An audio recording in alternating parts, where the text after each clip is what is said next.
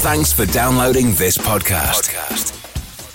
It's for personal use only and must not be rebroadcast, reproduced, or used in any form without permission. Tell your friends they can get their own copy by searching iTunes for Radio Le Mans or visiting radiolemans.com.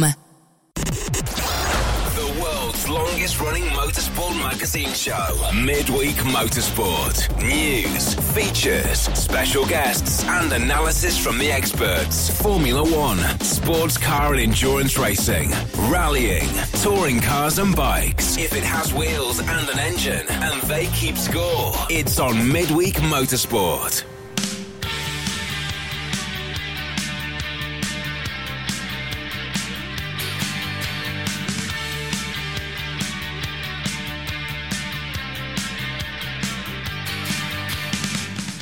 Hello everybody and welcome along to Midweek Motorsport. It's just after 8 o'clock here in the UK. I'm John Hindhaugh, live from the Hindhaugh Towers broadcast suite. That's what I'm calling it now. It's just a bit of a man cave really, but let's not tell you what the responsible adult calls it. At Specutainment if you want to get in touch with us. Not again up in London for the second week running. On the road we have Tim Gray. I can say nothing but over. You're not neither up nor down. You are over. Is that right? I'm pretty much up because I'm on quite a high floor. Okay. You're using your complimentary Wi-Fi from the IHG Rewards Club, aren't you? Absolutely. Excellent. Well done. So I'm high up in the Crown Plaza, and obviously that's quite near the top of a hill. Right. You're not narrowing it down.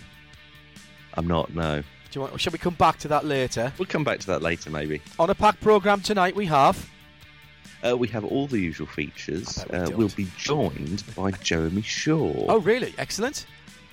Who is going to talk about where I'm going to be this weekend. Okay, fine. He's been very busy lately. Very busy.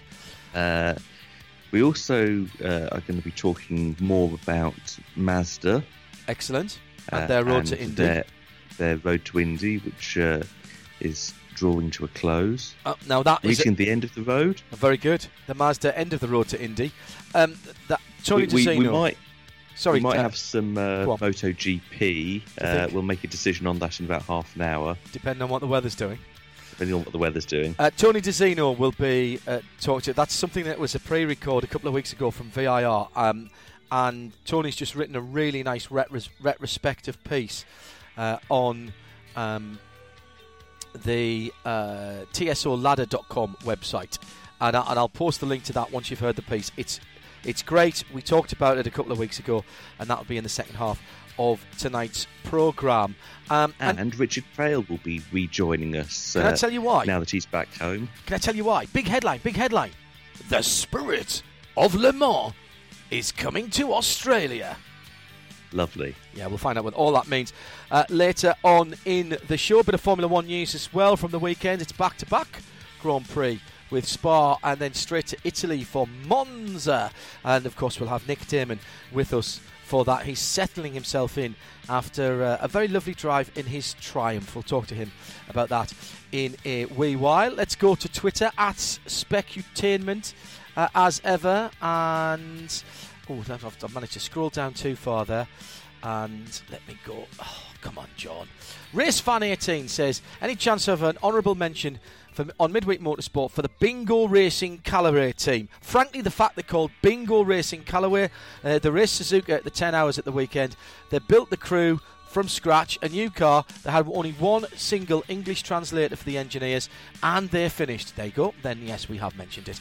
Also, hello to Chris Suku, who isn't listening live tonight. Apologies for absence from him.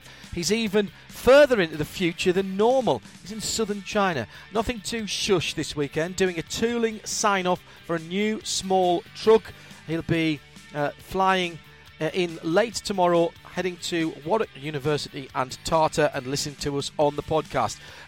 I'm doing lots of things with Tim not being here this evening, so I'll keep an eye on that. Have you got a football score update, by the way, whilst we're on? It's still 0-0. Excellent.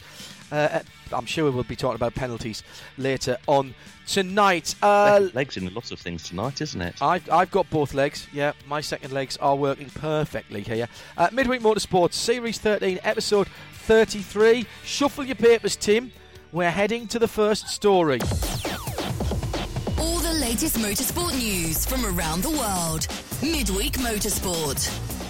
Never mind 2 legs. What about 2 wheels? Is that where we're starting, Tim?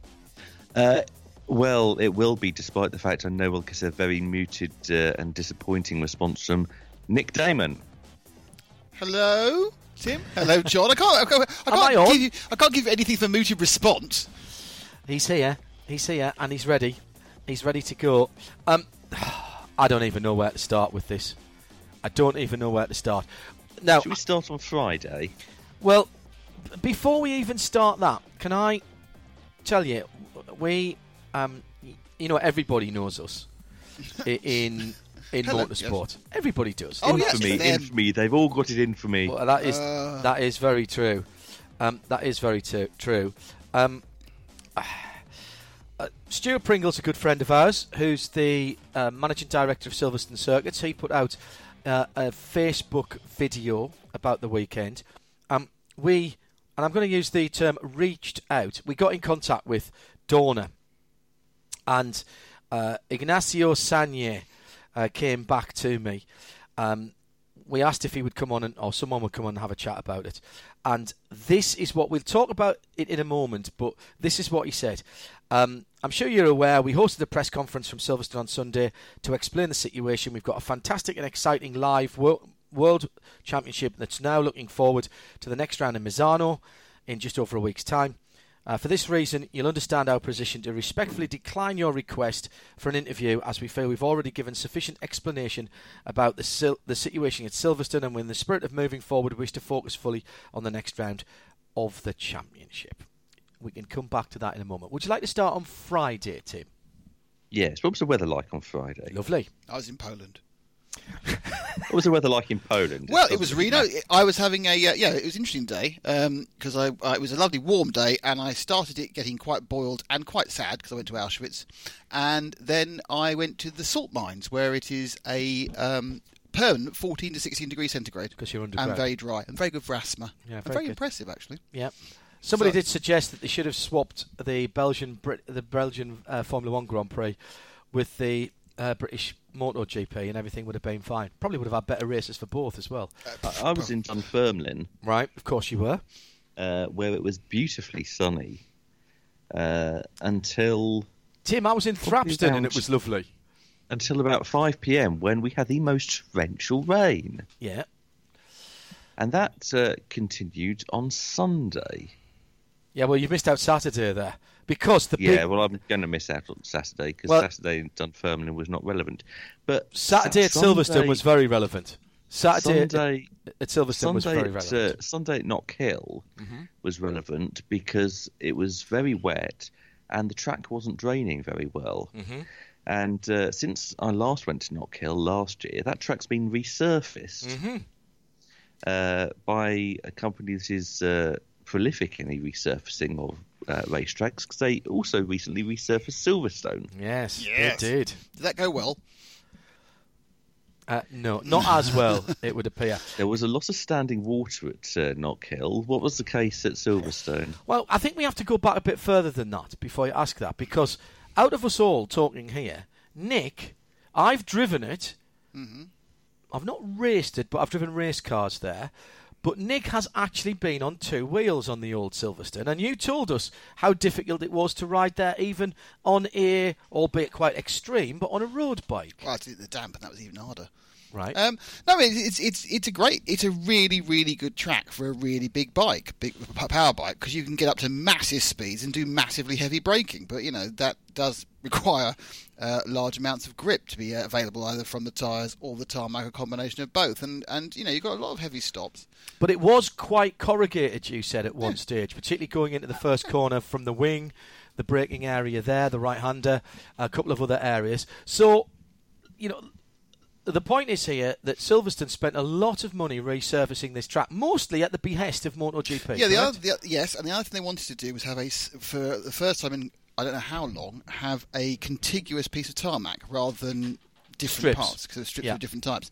And, we've lived this tarmac because we were there for the first event effectively on it, which was the Creventic 24-hour race, which was suffering from cold weather and oil seep, which is fine. That's supposed to happen. Yeah. And it rained. Then we came back for WEC, and by then something had gone wrong with the track already at that point, because suddenly it had micro ripples everywhere, and everyone started saying it's horrible.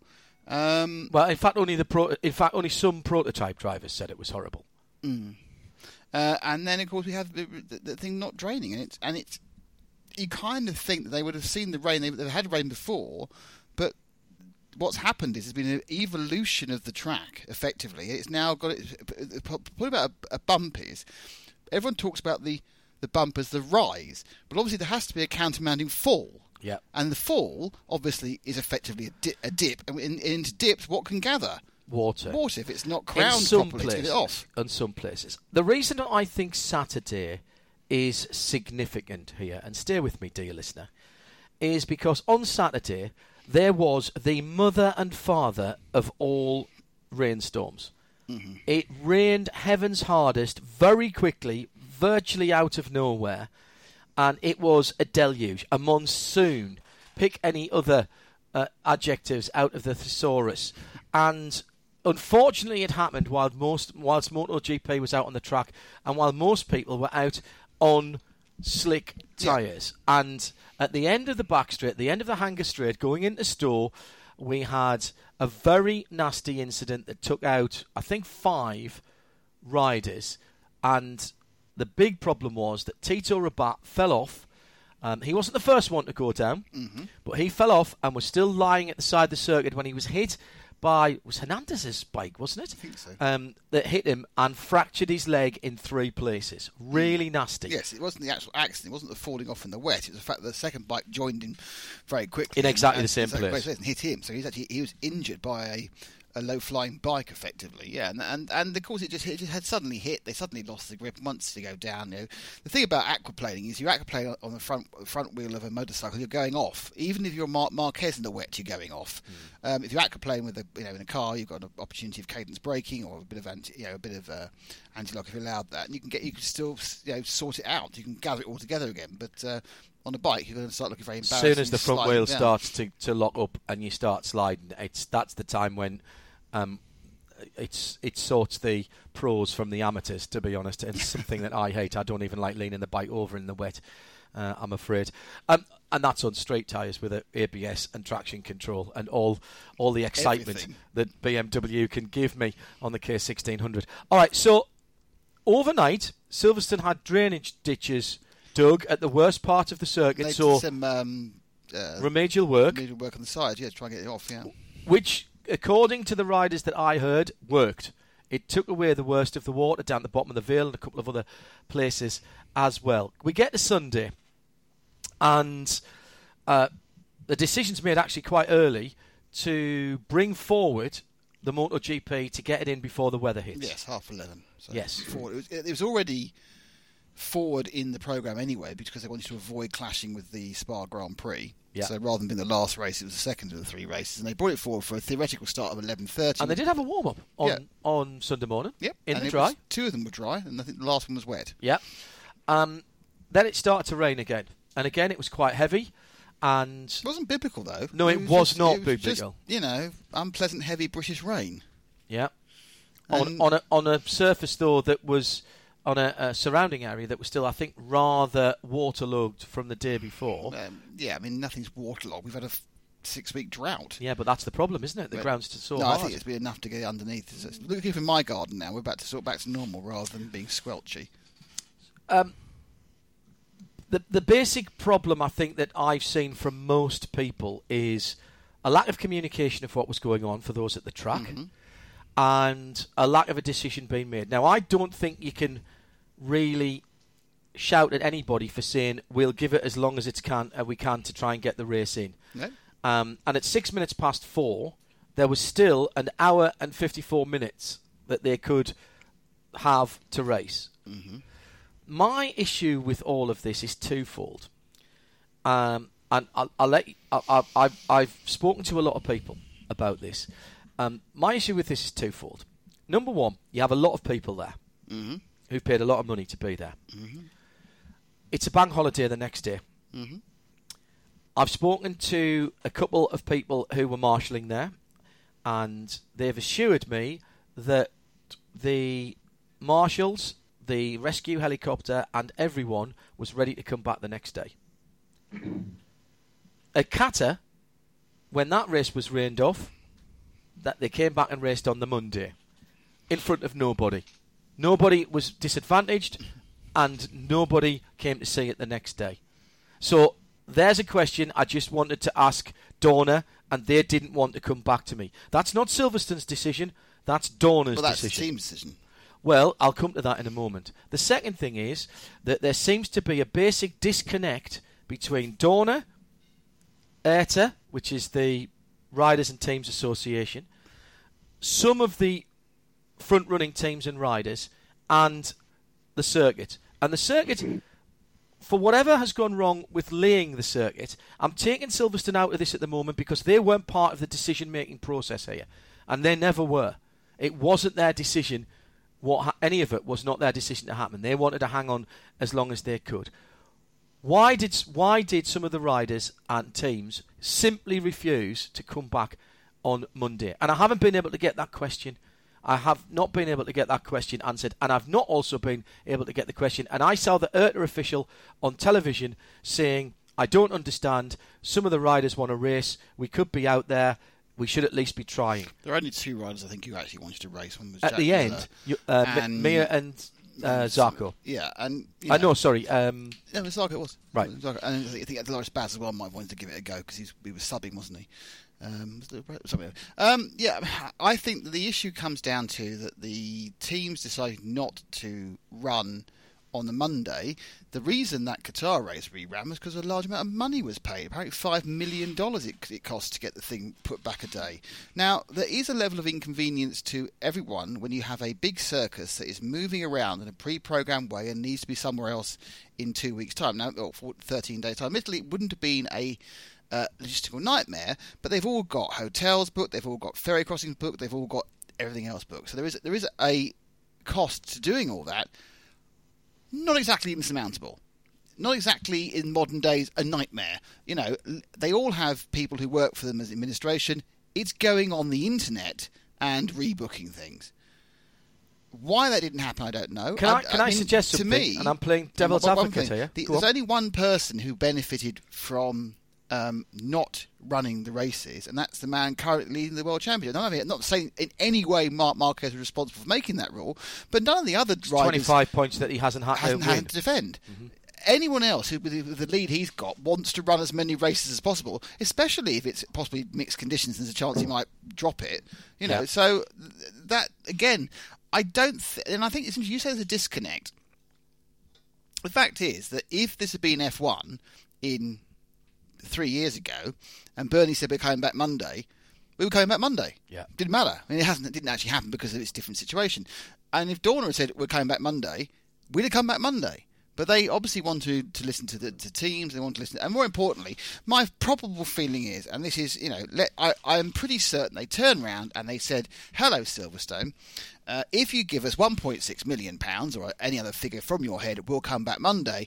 And Silverstone, who are insured for the refunds they're going to have to pay out for this event. Well, one would hope so. I'm certain they are. Thinking, nah, it's all right. We won't pay £1.6 million because that would be gone. That would be gone. That would just be a cost. They wouldn't get anything back on the insurance for moving on a day. So I'll be honest with you, Nick. I don't think it even got that far. I don't think Silverstone were even asked. I don't think Silverstone played any part in this at all. And unfortunately, those are questions I would like to have put to Dorna, but they declined our kind offer to come on the show and do it. Stuart Pringles, go on Facebook. It's there. It was a couple of minutes of them saying, clearly there's some issues with the track. We're going to look into it. There'll have to be an investigation. Apologies. Didn't speak about refunds, but I feel that there should be. I was told there'll be refunds. It's the same sort of concept as you had no action at all. So it's like there's no race action. I think there should be refunds. Everywhere I've read that, if there aren't refunds, I would be absolutely livid. But I suppose I don't hold with these people who say, "Well, you're going to have to refund me petrol and me hotel and the two burgers that I had and all of that." There is an element of joint responsibility. But when you haven't put on an event and you should be covered for it, which they should be, then I think that's fine. It's the same as the refunds you get on the test matches. Right, which is cricket, for those that don't know. On a broader note, this is 2 weekends consecutively that one way or another there have been complaints about the new Silverstone. Now, are we seeing a pattern here, or are we just seeing drivers/riders who are a little bit overly sensitive? Now, listen, I'll put my hand up and say safety is one thing, and I'm never going to... But the amount of people, including Colin Edwards, who knows of what he speaks, I saw him lifted onto a World Superbike at Brands Hatch a few years ago and virtually have to be held up before the grid went off, and he was pretty much balancing it on the grid at Brands before he got off onto it. It's a different breed of riders nowadays, and it's different times. I accept that. But the amount of riders that I heard, both current and former, that said, 5 years ago, would have been racing in that. Would have been racing in it. And Colin Edwards, for me, put the best question out. Why aren't we going round behind the safety car and having 26 bikes clear some water and then see what it's like? They didn't even go out and do a load of sighting laps. But anyway, go back to my original point. Sorry, I'm arguing against myself here, which is fabulous. And you do it quite well. I do. I think so Silverstone, is there a broader problem at Silverstone? And yes, if so, what needs to happen? Whoever it is, Silverstone or the contractor has allowed to stop the resurfacing for two reasons. One, because it's settled badly, so you've now got all the bumps you had before, and now it's settled in a way which it's not draining. Now, originally it was to take some of those bumps out, if not all of them, was it not? It was to smooth it out, make it a little bit more friendly towards the bikes, and to make it a contiguous one set of tarmac. I don't think for any moment, Silverstone has scrimped on it. I don't think necessarily there's been an error made of a Machiavellian nature by the tarmacer. What has happened is they've either used a slightly wrong mix. They haven't got the drainage worked out. They haven't worked out. I'm going to say crowned it or whatever. I don't know. You don't crown a race circuit. Race circuit is flat. A little bit. I'm going to say 2 words, which will mean something only to those people who know. Sub-base. That's all I'm saying. I used to work in public works. But they haven't done that because I don't think they stripped off the previous surface, did they? Yeah, they ripped off the previous surface before they put the new one in. Yes, as far as I'm aware, it was all broken up. It was all broken up and taken away. I'm quite happy to be put right on that, but certainly from what I'm reading, where does Silverstone go next? We're coming into the winter season. The bank for a new. They're going to have to work out what's wrong with it, and if the issue is it has settled, and obviously have had a very unseasonably dry summer, which would have changed the underlying That's a very surface, good point. Which may have accelerated this problem or prevented it settling properly. I don't know, but they need to find a way of sorting it out. But drainage really is more about what happens at the side of the track than on the track itself. It's more about how we're going to carry the water away as it comes off the circuit. So they've been told by Dorna they're going to have to resurface if they're going to run the race next year.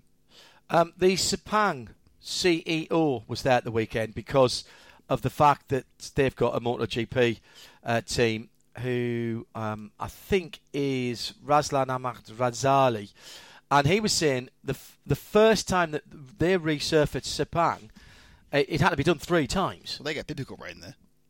He knows all about rain at Sepang, doesn't he? It certainly rains at Sepang. It always rains at Sepang. And then the second time that they resurfaced it, it only took them the one time to do it. They did it once to do it. Sorry, they did it in a slightly different way. So they did learn from it. We wish our best to Stuart Pringle and the guys at Silverstone. And when it becomes appropriate, we'll have Stuart on the show. I'm quite happy to give him some time. I find Stuart, I'll tell you now. It's an unfortunate situation. I'm not sure really how much I blame anybody. I think it's one of these things where the true measure is how you recover from it. Because I don't think they could have known this was going to happen. I think it could have been handled better.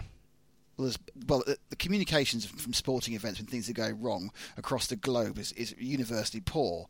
I mean, I followed it on Twitter.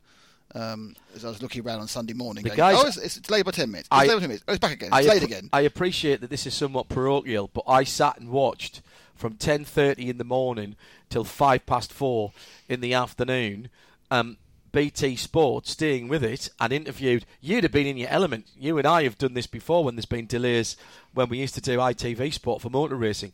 They interviewed everybody in the paddock. In fact, if they'd gone any further out of the paddock, they'd have been down at Brackley and still interviewing people. I've knocked on your door to go a bit further. It's a shame I wasn't there, actually. They pulled everybody else in to have a chat. I think Dorna and I think the teams and the riders need to take a long, hard look at themselves about attitude. Whether or not it's on safety ground, whether or not they were right, wrong or indifferent, I thought their attitude was poor. There was dissent between the riders at various stages. Some of them who were putting... Now, whether they're having a bit of fun or not, but some of them saying, let's come back Monday. Some of them saying, let's go home. Some of them saying, let's race. Let's just get out there. There needs to be a common voice. Somebody needs to make a decision. Nobody wanted to make a decision. Someone needs to be in charge. Someone needs to be a small man from Essex or Norfolk, wherever he's from, and go, all right, guys, you're doing it. Or you're not. Or you're not. And we're knocking it on the head. Let's not faff about. Yeah, okay. As I say, one thing I know, Stuart Pringle is an absolute enthusiast. He doesn't deserve some of the nastiness that's been directed towards him as an individual. Not at all. I don't think any of the individuals who are getting the nastiness delivered to them. And by the way, best wishes to Tito Rabat for his recovery. All right, you're listening to Midweek Motorsport. MotoGP, we've spent longer talking about it than they were on the track at the weekend. They're off to Misano in a couple of weeks' time. Yeah, it's one of the 3 Italian rounds before the 17 Spanish rounds. And as you say, the man who benefits most from no race, and this is a fact, it's not a value judgment, is Marc Marquez, who continues to lead the championship. By the same number of points he did before the weekend. Oddly. Yeah, no change there. Absolutely. Absolutely right. Misano, whose circuit is it? Whose circuit isn't it? I genuinely don't know. I'm going to say it's Marquez, because they all are. Okay, seems reasonable. Nick Damon joining us live on Midweek Motorsport as we're rapidly approaching 8:30 here in the UK. Let's go back to Seattle, where that means it must be midday. You just gave away where he was. You just gave away where he was. Oh, sorry. You have just given it all away. Yes. So you're not short of a coffee or two there, then? How many coffee shops are there in downtown Seattle? Well, there are 60 Starbucks alone. 60. What's it is point? Literally one every corner. Why? Because they can. It's where they're from. I know it's where they're from. But have you been to the headquarters yet, Tim? Does it go like... I haven't. That's good. Does it go Starbucks, Microsoft, Boeing, Starbucks, Microsoft, Boeing? So it's basically is it? Slightly fewer Boeing You have shops. forgotten the original Seattle company. Go the on. one that was here before all of the others. Go on. I don't know. UPS. But, well, they've just delivered themselves elsewhere. Don't know where they're going, but they'll be there by 9 o'clock in the morning. They've shipped themselves. Moving on. Where should we go next, Tim? Shall we stay at the very pinnacle of sport? We're going to move to single-seaters now. Okay. Now, he said single-seaters. The way he said that. Northern European Formula Renault 1.4. Apparently the entries are quite down on that this year. Because we haven't been talking about it. We're not going to talk about anything with the Renault engine. We're looking more at BMWs. Right. What? And Formula BMW. Does that still exist? They're back? No, it doesn't. Right. No. We're going back to 2005 Formula BMW. What, the first year to be Formula BMW, the second year? Second year Formula BMW? Well, we're looking specifically at the German Formula BMW Championship in 2005. Is that when Vettel won? It didn't just race in Germany. Did it race at Spa? They went to Spa. They went to Brno as well in 2005. And Hulkenberg. Yes. Won. Managed to get pole position there. So he obviously knew that going along the start-finish straight, he had to brake at some point. However... Well, not necessarily. Not if he qualified on pole there. How did he race? No, you still had to brake, John, otherwise you hit a barrier at the end of the wall. Well, so? There's an element of braking required. At the weekend, he seemed to have forgotten that you have to brake before you get to that first corner. It wasn't his best hour, was it? He didn't do a brilliant job. Can I just say, though, honestly, other than the first corner, of the race, nothing happened. No, that's not fair, because we've got the whole of the first sector. All right, okay. All the way up to the end of the Kemmel Straight. Around the Yes, two and then the corners. safety car came out, so you'd expect nothing more to happen. And nothing else And happened. nothing They might as well have left the safety car out till the end of the No, race. because then Valtteri Bottas wouldn't have done what he did. Before we Just talk about the overtake cars first corner, effortlessly. I want to say that I am scandalised. I am scandalised. And in... Really? Yes, and I'll tell you why. Go on then. Spa, Yes. magnificent circuit. Yes. Absolutely neutered now by the current crop of cars, the amount of downforce they've got, the amount of grip they're getting from the tyres, and the amount of runoff. The fact that in qualifying conditions, certainly, practice conditions for the most part, and indeed at some stages during the race, Pouhon, which is the downhill double left, is 302 kilometres entry speed, and flat through that corner is absolutely extraordinary in one way and sad in another. There is no challenge to it whatsoever anymore. No challenge. I mean, it's Well, I have breathtaking good in one way. news for you What? and bad news for you. Right, Next year's regulations will lose some downforce. right, good. Bad news, they're going to have extra DRS. I don't really care about DRS. Doesn't Well, help you go that's around corners. Kind of ruined the overtaking. It was like, I'm quite close to you as I've gone round Eau Rouge. I am now going 27 miles an hour quicker than you were. Whee! I'm ahead. I just want the corners to be more Well, of a there's challenge. going to be a reduction in downforce for the new regs next year. So they will be a little bit I'm more mildly challenging. happier about that. They'll be a little bit more challenging. But As someone who the is overtaking is going to be so easy. As somebody who's charged down to Pouhon in a road car, and what I've thought was probably 25 or 30 miles an hour faster than I really could go around there, started to panic and then realised that there was a car park the size of a small shopping mall on the driver's right, so if I ran off it wasn't really a problem. Fine. So relaxed and then managed to get round the corner. Blanchimont, by the way, is flat out in a straight car as well, most straight cars as well, because you're not going quick enough. It's not necessarily in top gear, mine, because it is slightly uphill there. I just want to see it as more of a challenge. All right, let's go back to the start then. So there was the incident. Hülkenberg sets off a chain reaction, although Danny Rick was having his own accident and drove into Bottas had an accident. into Raikkonen. He drove, didn't he? No, he got punched at the backside first. Did he? That's why his rear wing was broken. All right, okay. It's amazing how many times you hit someone at the back, it never breaks your rear wing. It's a bit of a giveaway. All right, it didn't reverse into him. No, not that time. No. Yeah, I mean, we had another accident. Typical Spa start, wasn't Start, yeah. I mean, I think everyone decided that because Fernando Alonso got airborne and scraped across the front of Charles Leclerc's car, it meant that Halo was the greatest thing ever. it? I'm not even going there. It's like, well, I don't actually think it mattered, but I've never. It was there, good. No one got hurt, great. Don't think it mattered. People go, it's the end of the argument. Well, it's not the end of the argument, but There's no argument. I'm not If quite people sure think why it's you're safer, trying to shut this argument down. There wasn't an argument in the first place. it's still ugly. It's still ugly. Does it save people? Possibly. It will do in some circumstances. I still am very, very concerned about somebody being able to get out with an inverted car if it's on fire. But We'll find out. But, let's hope we don't find out. Let's hope we don't find out. I saw what I have seen someone get out of an inverted car in F2.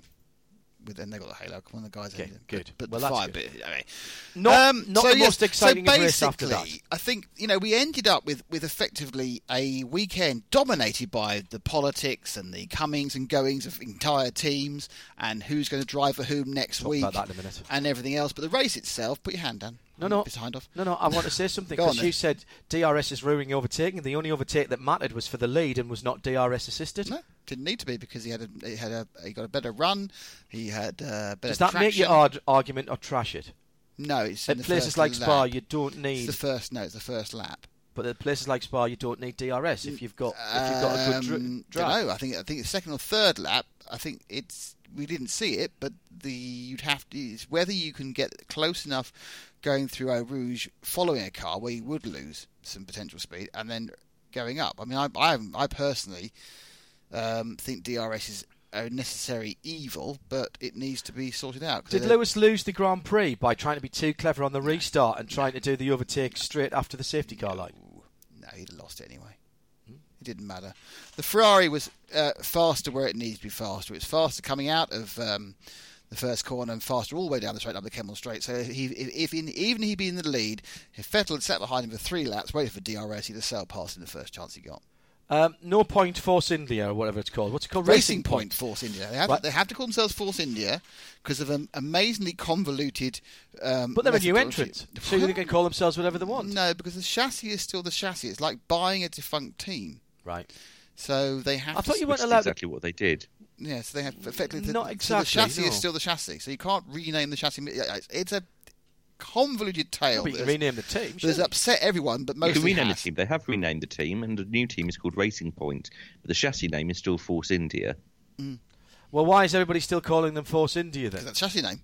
No, they're still calling them Force India. Nobody's calling them Racing Point. Yes, because And it doesn't say Racing Point above their garage. It says Force India. Well, that's because they've got time to print new graphics, but don't know. I thought you weren't allowed to change your name midstream. No, it's a different team.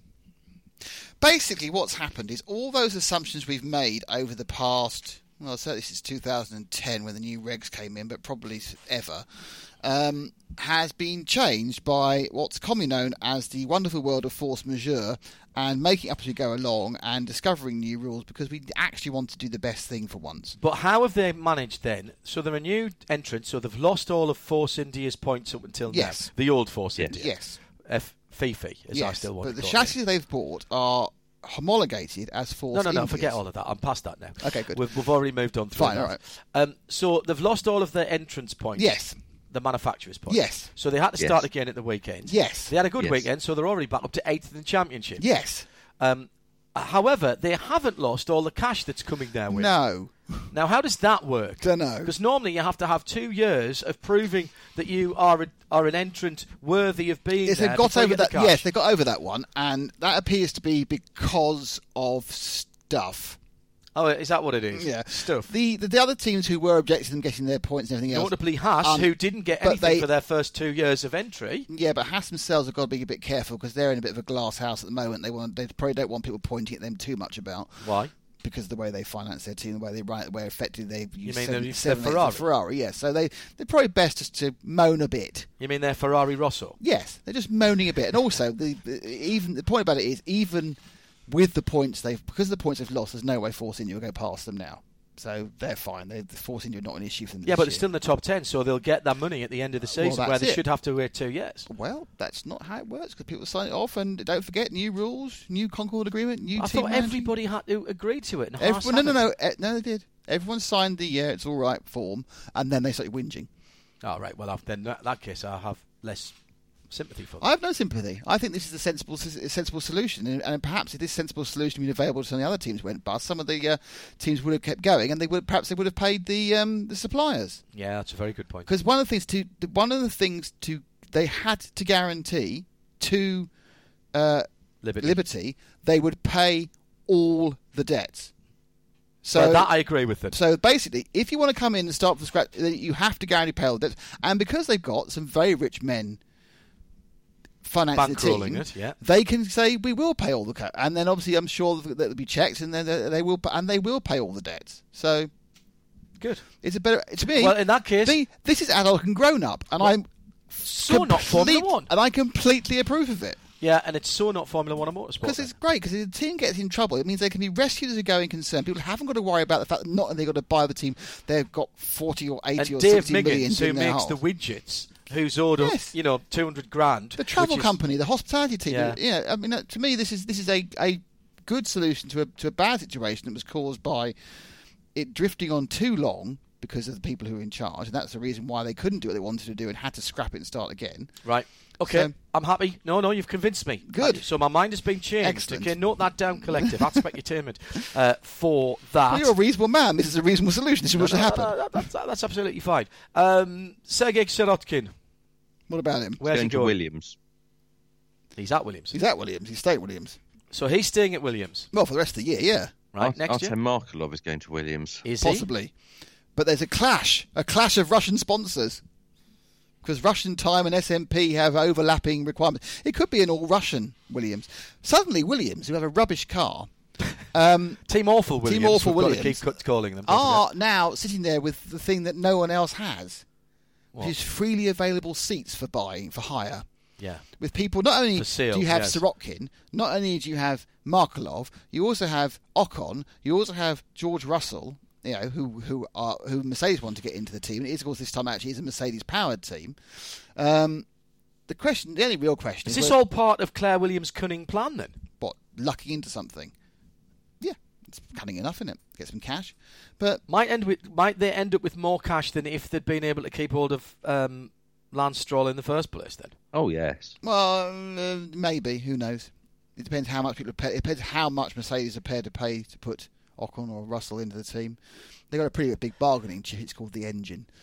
But yeah, I mean the whole convoluted merry-go-round that may or may not happen, almost certainly not this weekend. It may happen before Singapore, with Stroll joining his dad at Force India and Ocon going out. It's not called Force India anymore. You just told me that. Racing Point. Pointless point, yeah. Anyway, They're not pointless anymore. No, they're not. They've got 19 points. Which is more than McLaren. No, McLaren have got more points And than them. Sauber. Yes, they have. They've only gone past Williams so far. Oh, have they? Okay. Don't forget how many points Alonso has scored with the best drive ever, TM. Oh, yeah, okay. So, yeah, I mean, I think the fact is that Van Dorn is on borrowed time. He's either out at the end of the season or out in 2 weeks' time. The good news for him is that Ocon's too tall to get into the McLaren. Right. So that's solved a problem. So he might last the end of the season. Then he's out, and then they've got to decide whether they want to take Norris or whether they want to perhaps even take Perez back, or they want to just find someone with some money. So McLaren are fishing around with Who's already driven a Ferrari? It is I. Leclerc on a filming day. Do we read anything into that? Or is that people No. just being overly... Tim says no. Why not, Tim? Is that people being overly putting 2 and 2 together and making 256? He probably drove it because Giovinazzi wasn't available that day. I mean, No, I'm sure he drove to get. Ferrari have a lot of drivers on their books. Yes, that's true. That's true. He's They right, do. you know. I know. Who knows? But we're still waiting to see what's going to happen with the Raikkonen and Leclerc. We still don't know what's going to happen with Ericsson, the second Sauber seat. But there's not a lot available which is kind of free. So that's where Williams have a strong hand to gain as much pay driver money as possible. So there might be Team Awful Williams, but in the some things in Formula One may have changed with the reasonable attitude towards Racing Point, knee Force India. Right? See what I did there? See, Very good, I've yeah. got that. No, that's fine. However, some of the old habits die hard, which is you don't necessarily have to have a great car to be taking lots of money out of people to sit in it. Well, no, especially when there's only 20 cars in total, and most of the teams have given up being paid for drivers. There's Right. only one of the driver definitely shoving loads of his own money in, and that's obviously Ericsson. There's others who bring sponsorship, which then gets disputed around. But the problem is, we've got no Minardi anymore. We've got no teams which you just troll around the back and try and make people look good, which did work quite a few times. And everybody gets money at the end of the year now It's because 10 it's teams. only the top 10, isn't it? Yeah. Okay. Even Awful Williams will get money. Team Awful Williams. So they and then they're going to need to try and design a car that's slightly better. Now, in fairness, the McLaren is so bad it's actually going backwards towards them. It is. It's bad, isn't it, when two teams I thought who looked particularly bad at the weekend, one of whom came third, but that was Red Bull. Complain about the engine, and they had last year's They engine. skinnied it out, didn't they? Yeah, they really skinnied it out, and then you've got McLaren. Who, that just goes from bad to worse. It really does. But we've talked about that before. Let's leave that. The interesting thing is obviously that it's stopped being a 3-team championship and now it's a 2-team championship. Yeah. Which is the only advantage left to Lewis because of course he has a lead and therefore it's harder to cut a lead when there's less people involved. But it does look pretty good for Ferrari at the moment. But that could all change. Yeah, I'm still saying Lewis. Who is a second half of the year type of guy? Well, Lewis normally. That's not the I'll answer. give you a want, is clue. it? This is Not Lewis, somebody then. who has, over the last 5 races, scored twice as many points as Charles Leclerc. Is it Romain Grosjean? It is not. Is it Marcus Ericsson? It's Marcus Ericsson. Is that 2 points rather than 1? He scored points in 3 of the last 5 races as I Ericsson. don't really think you could blame Leclerc for what happened this weekend, though. No. You've got to think about that. You've got to be looking in your mirrors. Make sure you but you have don't put your car in danger. Yeah, but the car flew into him. You have to have air traffic control. Why didn't he just brake? Let him go over the top. Yeah, no, then Hulkenberg would have hit him as well. This is the point about it. I am only joking. There are no terrible drivers in F1. Ericsson probably is the least rated, but he's still pretty good. Yeah, I would not rate him least either. No, you got who you got? Lance, you rate least. Sergei Sorokin. I've given it. But we don't know. Last week, I gave him a pass. We don't know. And you said idea. the same thing. Tim. I wasn't in favour of him getting the drive, but hey, any more from Spa before we move on? Nothing more from Spa. Right, Monza. I know. Next week. Yeah, no. 3 days. It starts tomorrow. The press conference is. Sorry, next weekend is what I said. The next weekend. So, yes. So yes, we are not. Yes, we're not even 24 hours. Should be away. Ferrari. Of course, it should be. But might not. But might not be. No. Last year, Danny Rick's going to start from the back. Last year, this was their worst weekend of the entire season. Danny Rick's going to start from the back. Why? Because he's getting himself a lovely new Renault engine that's worth, which is even, B-spec, which is even less moanable about than the previous one. B-spec engine. No, it's a C-spec engine. Is it a C-spec? Yeah. It's worth 0.3 of a second, which sounds like about 40 horsepower, but which is what Christian Horner has been. He reckons they're 70 down. Does he? And I wouldn't deny they probably are. But then they're it's a difficult thing to say because obviously Newey's cars are draggy, so it's hard to tell. Weren't it the week they laid it out at the weekend? Draggy. The rest of it can still be draggy. The downforce surfaces, the wings are the least of the downforce surfaces now, just bits we can see. Monza is not the track that has the most flat out running on it anymore. What is? 75% at Monza. There's one track that's more than that. Do you know what it is? Austin? No. Don't know. Tim? Suzuka? No, it is now. It must be a new track. A new track. Abu Dhabi? No. One more guess from you, and then I'm going to claim the point. Sochi? Baku, Azerbaijan. Oh, of course, the long straight. Because the two long straights. Baku. The issue that they've got with the engines is, even though they're only revving to around about 13,000 revs now, the cylinder pressures that gets built up with these long straights, and particularly somewhere like Monza or Baku, is actually greater than when the engines were revving at 20,000 revs. So are we going to see engine problems this weekend? Have done so far. These cars are very reliable. Is that because they've been turned down, or because they're in the first half of the season? You kind of wonder if we were back to the good old days of 350-kilometre engines doing a 310-kilometre race. Yeah. How much more they get out of them? Yeah. Because they're actually running 8 races effectively. Mm-hmm. Obviously, I'd like to see that happen, but it won't. We need more spectacular engine blow-ups. At least 0.3 of a second, the C-spec engine is what they say. So I'm going to confidently predict that Ferrari are going to win, which probably means they won't. It's an interesting situation. I think there's it's not as black and white as go well at Spa, you'll go well at Monza, because it's a very, very different environment. But then of course we have the last chance hotel for Red Bull with Singapore.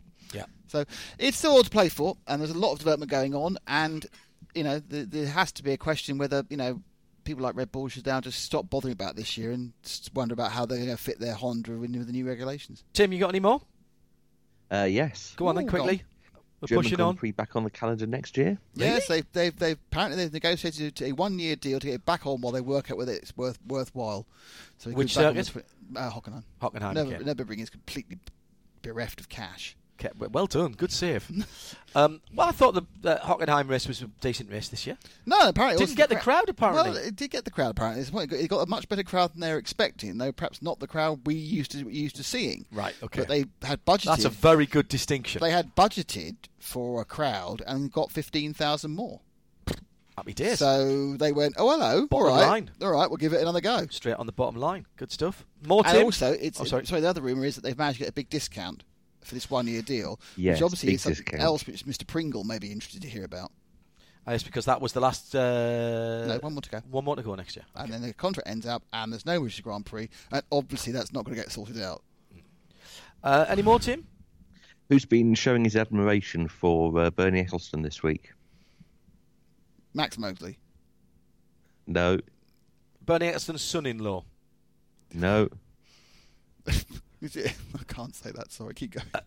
John Alessi. Where did that come from? Why Sean Lacey? That's the first man that... Gerhard Berger to thank me for smuggling a very valuable thing in Disley for him. No. Go on then, who? Sean Bratches. Oh, really? From Liberty. He's the one without the He's non... Chase not the Carey moustache. has the big moustache. Yeah, that Sean needs Bratches. to go now. Do you think so? Yeah. Okay. You have to have a lot of respect for how he managed to do it at all. There was no business, no market research, nothing, no strategy, only Bernie. Well, it wasn't his to sell in the first place either, which is even better if you go back far. Yeah, I don't disagree with any of that, He's do done a you? brilliant job. And, in fairness, he's not made any pointless proclamations for ages. Do you think he's finally retired? Who, Bernie? Yeah. Is he? He's probably just gone on holiday. Gone back Well, he's not allowed to. He's not in gone the to F1 Brazil paddock with his half his age. Any more? No, that's all I have. Right, I've got a very interesting bit of twittage that came out last week. Remember during last week's show we were talking about the addition of an extra race on the WEC calendar in 2020-21. Yes. And where would it be? You saw that. That went bonkers on Twitter. Now, before I tell you which one came out on top, where would you have, Nick? I would have probably... Bear in mind, it's got to be around about April time, and ideally... April, okay. It's got to fit in between Sebring and Spa, which are March and May, and so you've got to be able to get between the venues. First choice would be Nürburgring. Second choice is Imola. Right. Tim? Nürburgring is the obvious choice. Yeah. I don't want to go back to the Nürburgring with these cars. Right, okay. So Italy would be nice. Spain would be nice. Hungaroring. But where would you go in Italy? Well, Imola is always good. Okay. Spain, where would you go in Spain? You're already in Spain? Could go to Barcelona. Oh. You already at Barcelona? No, not. What, with the Not WC? Oh, sorry, no, you're right, absolutely. Yes, Portimao? you could go to Barcelona. Portugal, Portimao? It's Not a Portimao class or 2. No, it's Estoril. class 1A, 1T. 1T. It used to be. I don't think they've paid for it to keep it up like But that. it could be. For... Yeah, okay, that's fine. Okay. Shall I give you some of the more outrageous ones, some of which I quite liked? Yes, go for it. Go on. I actually quite liked somewhere we've already talked about, which is Baku, Azerbaijan. But I think it's too tight around some of the places. But it'd be fantastic. They'd have to write the week before. Yes. Because you're shutting down the whole town. Yeah, I know that, but, Monaco. Monaco was mentioned. A lot of people... We go to Po. No. A lot of... Po was never mentioned. How can you go to Monaco when you can't overtake? Well, a lot of people mentioned straight tracks, interestingly enough. Circuit Gilles Villeneuve was mentioned. That's not a bad call. Now, that did you see... But they've never got enough money to do it. No, I know that. And I think the travel... a lot of the places that I actually really like the ideas of, the travel logistics, I think would be too difficult to get them back to Spa without having to put the cars on planes. So I sort of narrowed it down to Europe circuits. Yeah. Somebody said, can we go to Silverstone again, please? Which I thought was interesting. The one that came out top of the two that came out top of everywhere, which I'm surprised one hasn't been mentioned, and one hasn't been mentioned, is Paul Ricard. Ricard in April, south of France. Like the sound of that.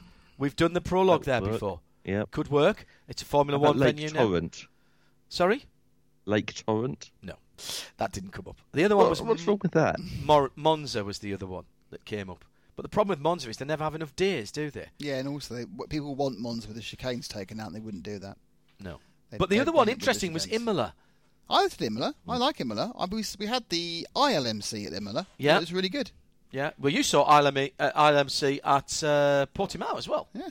Because I was there with you. LMS, Portimao. Was it LMS? Yeah. It was right. 09 before. Okay. I think Nürburgring probably, because also, I suppose there isn't really that German axis anymore, is there? Well, no. I suppose it is in GTE, I suppose. Yeah. With BMW, Porsche, and keep the twittage coming on that at Specutainment. Do you know where's a good track it would never go? Go on then. Magny-Cours. Well, Magny-Cours is a fabulous track in the wrong place. Also, the issue with Magny-Cours, which is a complete lack of hotels, wouldn't be an issue for the wet because you've got a much smaller audience. Ooh. That's very good. And it's a great track. Seems reasonable. France has a lot of great tracks. You could go to Nogaro. No, I don't think you could. If you say Lurcy-Lévy, I'll take you outside and give you kicking. You have to go a very long way first. Yes, to go a very long way. Any other thoughts about now? If we took, Why are you objecting to Lake Torrent? What category track is it? Well, it hasn't been built yet, but it will be by then. And what category will it be? Should we put the Circuit of Wales then? It's going to host World Superbike, so it must be pretty high. FIM and FIA are very different. I mean, we did nearly have Russia with Moscow. There was a serious... when I was still working in the WEC, there was a serious inquiry about Moscow. And, you know, I that's why I thought sort of going that way might work. A lot of people Something that a few people speculated about was the Bend. Well, I was going to say Australia and the Bend. I think if they're going to Australia... Not really on the way from Sebring to Spa. It's not very good as far as travel is concerned, but they would probably... You'd have to do that at a different time of year. They'd probably get a big buy-in from Adelaide again. Well, would they? That's what it would need. That's the question. Adelaide's desperate to try and get the We'll be Grand Prix talking back. about the Spirit of Le Mans going to Australia in the second half of tonight's programme. Richard Krill will be getting Hello, him. Krillsy. Lovely to meet you a couple of weeks ago. He Because won't be up I've yet. never met him before. He'll never be up. He'll not be up yet. Well, he might listen to it. That's why we put him on near the end of the programme. Krillsy ran about an hour's time is when he said we can get in touch with him. And whilst we're talking about things to come, how about what's coming up tomorrow evening? It's another episode of the Torah Radio Show. The team are back together again and discussing all of the latest news in online racing, and it's been very, very busy indeed. Well, everyone's announcing his tie-in series, aren't they? Yes, but Torah were there first, let's not forget, and they are still the only online racing sanctioning body who are recognised by their National Motorsport Authority. They are a club as recognised by the MSA. And do you know what happened? Just completely aside, the Italian governing body, the Italian version of the RAC-MSA, I don't know who they are, have taken Radio Control Racing under their wing. Oh, have they? Yes, the Italian Radio Control Authority has ceded governance to the Automobile Association. That's very, very good. So that's now Finland, Norway and Italy. And is that, and Sweden as well. Is that both IC, internal combustion, and electric? Yeah. I think that's really... Sorry, Tim, go ahead. Remember that the Caravan Club is an affiliated club of the FIA as well. Yes, of the FIA, but not the Motorsport Association. The governing body of Norway has a minimum entry age. I think it's 14. It's the youngest you're allowed to race in Norway, and officially it's the youngest you're allowed to do RC racing as well, because it's covered under the same thing. Which is why a well-known Norwegian driver had to race under a Slovakian flag. An RC driver? Because they were too young to be officially under a Norwegian flag. You can do club racing, but you can't do national racing. Nick Damon and Tim Gray have been with me for the first hour. Nick's got a dash off. Tim is a long way away. We'll see if we've got time for a little bit more. I quite fancy some lunch, you know. Oh, yes, it's coming up to 1 o'clock with you. 1 o'clock. Right, okay. Surely you're going to have a coffee, aren't you? Yeah, several. What from anyone? Yeah, well, try to do the whole lot. There must be some sort of kind of like trip of Seattle doing all 60 shops, surely. It's about that time. Then you never sleep for a year. I haven't so far. I'm very much sleepless in Seattle. He managed to get it in. Can't believe I set him up for that. He crowbarred that one in.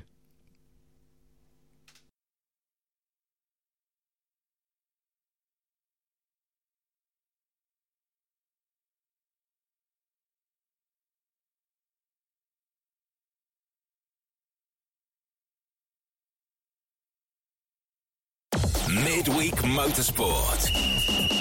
Half time. And while we swap ends, here's what's coming up. On the second 60 minutes of tonight's Midweek Motorsport, Series 13, Episode 33, we have quite a lot to fit in, actually. The Spirit of Le Mans is coming to Australia. That's exciting, isn't it? Well, let's find out as we delve into the details of that announcement which came on Tuesday here in the UK. Richard Krill will be joining us. We'll leave him till later in this hour so they can get up and have a cup of coffee. Also, American news. Tony DeZino, respected journalist, has been following the Mazda road to Indy for the majority of his career. He'll be giving us his idea of the legacy that has been left. But next, it is IndyCar and Jeremy Shaw. Midweek Motorsport on RadioLeMans.com. Delighted to welcome back to Midweek Motorsport Jeremy Shaw, who's joining us from the left-hand coast of the USA. Good to have your company, Jeremy. How are you? Marvellous. Thank you very much indeed, John. Yes, nice, beautiful weather out here now, and the fires seem to be receding from around here at the moment. One of them flared up around yesterday, and it was just over the top of the hill next, very close here, but it seems to die down again today. So firefighters are doing a fantastic job, thanks to them. Ridiculously busy time of the year with your duties with us on IMSA Radio and also around the IndyCar paddock as well. You were at Gateway last weekend. I didn't sit up and watch it because it was in the very early hours of the morning here in the UK, but I did watch it as live very early on Sunday morning when I got up and started making breakfast. Bank holiday weekend, of course, here in the UK, and it was a bit of an edge of the seat one. Who says that fuel saving can't be impressive? A fabulous race. First of all, congratulations to Honda, who have won the manufacturers' championship, and a decent crowd and a pretty good race. Yeah, absolutely right. I mean, there was much of it was a bit processional, but it really livened up to the end. It was a fantastic final 100 laps or so, and it really exciting. You're right, it was edge of the seat stuff, and a great win for Will Power. Did a really, really good job.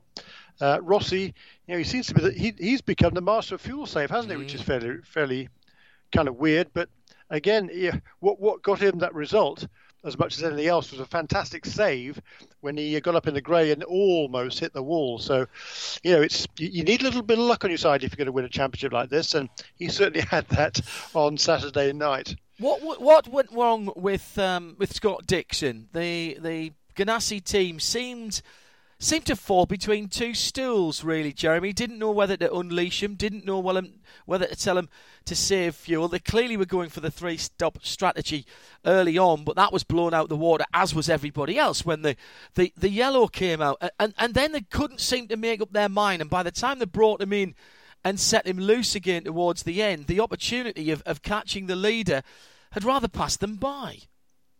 Yeah, I think that's probably a fair assessment. To be honest, I really didn't get a chance to do much analysis on that, but I think that's what it boils down to. I think he was a bit surprised to come out behind Rossi, but but such is the way it is. I mean, he ended up only losing 3 points to Rossi, so Will Power had the race won there towards the end. He just, on this occasion, did a better job. But Dixie, he's always there, isn't he? He's always knocking on the door, and it's that sort of consistency to be what he needs now with his final couple of races, with the championship wrapping up in the next few weeks. In some respects, you can't. I'm not having a pot with the Ganassi team or Scott. There was a little frustration in Scott's post-race interview. I felt he was a little bit like, what happened there? But you're leading the championship. You don't make left field calls at that point, Jeremy, do you? No. You've got to have you err on the side of caution. I mean, look, he didn't lead his first laps of the season until Detroit, which is the 7th round of the championship. I mean, he hadn't led a single lap up until then. So what a turnaround it's been. But by the same token, even though he hadn't led a lap, he'd had consistent finishes and was still, some there or thereabouts in the championship chase. Had a couple of podiums and was there or thereabouts. Well, since then it's been much stronger. 3 wins in the last 8 or 9 races, and other than that, he's been up on the podium each time. So that's what it takes. And so he's been around this sport long enough now. He's one of the oldest statesmen, which is fairly remarkable, isn't it, really, to think about it, from my perspective anyhow. But he knows how to win championships, and he knows not to get flustered when things don't go absolutely according to plan. As you mentioned, a very different race from what we've expected in the past from Alexander Rossi. He's a very aggressive attacker and defender. He had to go into a different mode here, took the points that were on offer, made that decision. The team made that decision to go all the way to the end early on, and he had to stick with that then. But it's given him real momentum. He's on a roll with a couple of wins and a second place in the last two races. Scott Dixon now 568 points to 542 for Rossi. I get a feeling the confidence is high in the Alexander Rossi camp. Yeah, it certainly is. And he's so much more relaxed this year than he's been in the past. He's always been a bit kind of hyper and, to be perfectly honest, not the most likable guy around. But he's become more relaxed this year. He's become more comfortable with his surroundings. He really has grown very quickly to enjoy the IndyCar paddock. His focus was all Formula One. And when he kind of had to come over here, he looked upon it initially. I think it's fair to say as a backward step. As not what he wanted to be, and it kind of showed early on. But he really has mellowed, and as a result of that, he's just gaining more maturity, and is now put himself in a good place in and out of the car, and that's what he will need for these final couple of races. But look, any of the top four can still win this thing. The two Penske drivers, Will Power and Joseph Newgarden, they're kind of taking points off each other. Joseph's not had the strongest last few races, certainly, but again, is in the top 10 each time. And in a very, very, very competitive field. So you certainly won't count either of those two out going into the final races, particularly, of course, as a finale at Sonoma. There's double points on the line. Well, and Will Power did himself, if you'll pardon the pun, which is entirely predictable from me, he did himself the power of good at the weekend.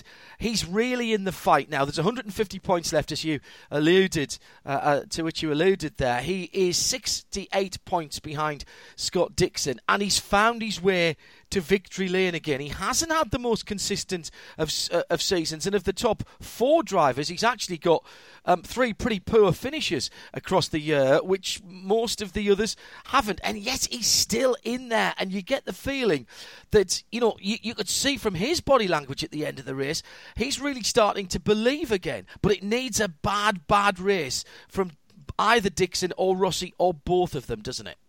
It does. There's no question about that. But he has been on the podium each of the last three races, a third, a second, and a first. So that's trending in the right direction for Will Power, and that was a real confidence booster for him last weekend. Look, he's won more races than he's won 3 races this season, which is the same as the two guys. The three guys around him. Well, the top 4 have all run 3 races, haven't they? So it's been a wide open championship, and whoever ends up the winner is going to have really, really deserved it. And I would put this down as really a fantastic season.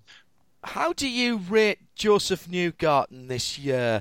There was a lot of people outside of America probably didn't know Joseph very well when he won the championship last year, and I might have thought it was a flash in the pan. He's defended that number 1 on the car pretty well this year. He's going to end up in the top 4 probably. He might even do better than that. Has he really announced himself and underlined that championship win from last year to prove that he's worthy of being right at the very top of the sport, Jeremy? I really do. He hasn't had a lot of luck on his side. But look, the last, 1, 2, 3, 4, 5, 6, 7 races, he's qualified on the front 2 rows of the grid. I don't think anybody else can say that. And he's certainly got the speed every time. Has he put it all together on every occasion? No, and like I say, little niggly things have gone against him. Last weekend, of course, the grid was set. Let's not forget the grid was set by championship points at Gateway because IndyCar decided not to have qualifying, which we can maybe get into when we talk about the Mazda Road to Indy in a few minutes, actually, as it relates to that. Now, let's spill the beans now. It was interesting. Brian Herter, I was with Brian Herter when he came into the Mazda Road to Indy truck at one stage over the weekend, and it was on Saturday morning after the Mazda Road to Indy officials had decided that on Saturday morning, with qualifying having supposed to have taken place on Friday, they decided, look, we're going to give the guys in each of the series, Pro Mazda and Indy Lights, each a 15-minute pre-qualifying practice session, and then pretty much straight into qualifying. And Brian was saying, hats off to you guys for doing that. He said, I think IndyCar could have learned from that, because IndyCar decided on Friday they were going to have qualifying. That was the end of it. I mean, there was a full day on Saturday. They would have plenty of time to rejig their schedule a little bit and have qualifying, and elected not to do that, which is kind of interesting in some ways. And certainly, that meant that Dixie and all the championship contenders were able to start up front rather than having to go through the mix of qualifying as well. So I found that rather interesting. They did have a practice session, though. That was the interesting thing. So, as you say, there was time for Indy to go qualifying. They just decided that it wasn't going to happen. And I mean, the option's always there. It's written in the regulations. If the qualifying can't take place for whatever reason, and it's normally weather-related when we're talking about ovals, of course, then you go on your championship positions. But there just didn't seem to be any flexibility there, which was shown in the Mazda Road to Indy, which I think sort of, in some ways, Jeremy, showed the IndyCar guys up just a little bit. I mean, they'd made their decision. That's fine, but it was unfortunate for them that the Mazda Road to Indy series, the Para series, decided to be a bit more flexible.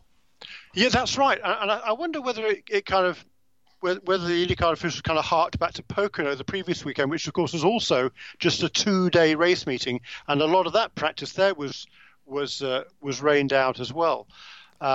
So that's twice in a row that they've had to rejig the schedule, and they had plenty of practice time on the Friday, because the morning it rained heavily, particularly heavily through the morning, and so everything was put back, and they decided to run just a couple of practice sessions rather than trying to squeeze in the qualifying as well. And I think there were certainly quite a few teams had been struggling during the race at Pocono, well, right from the very beginning, obviously, mainly due to the fact they'd had very little practice time there. Right. So I think they decided to give them a bit more practice and issue the opportunity to go qualifying instead.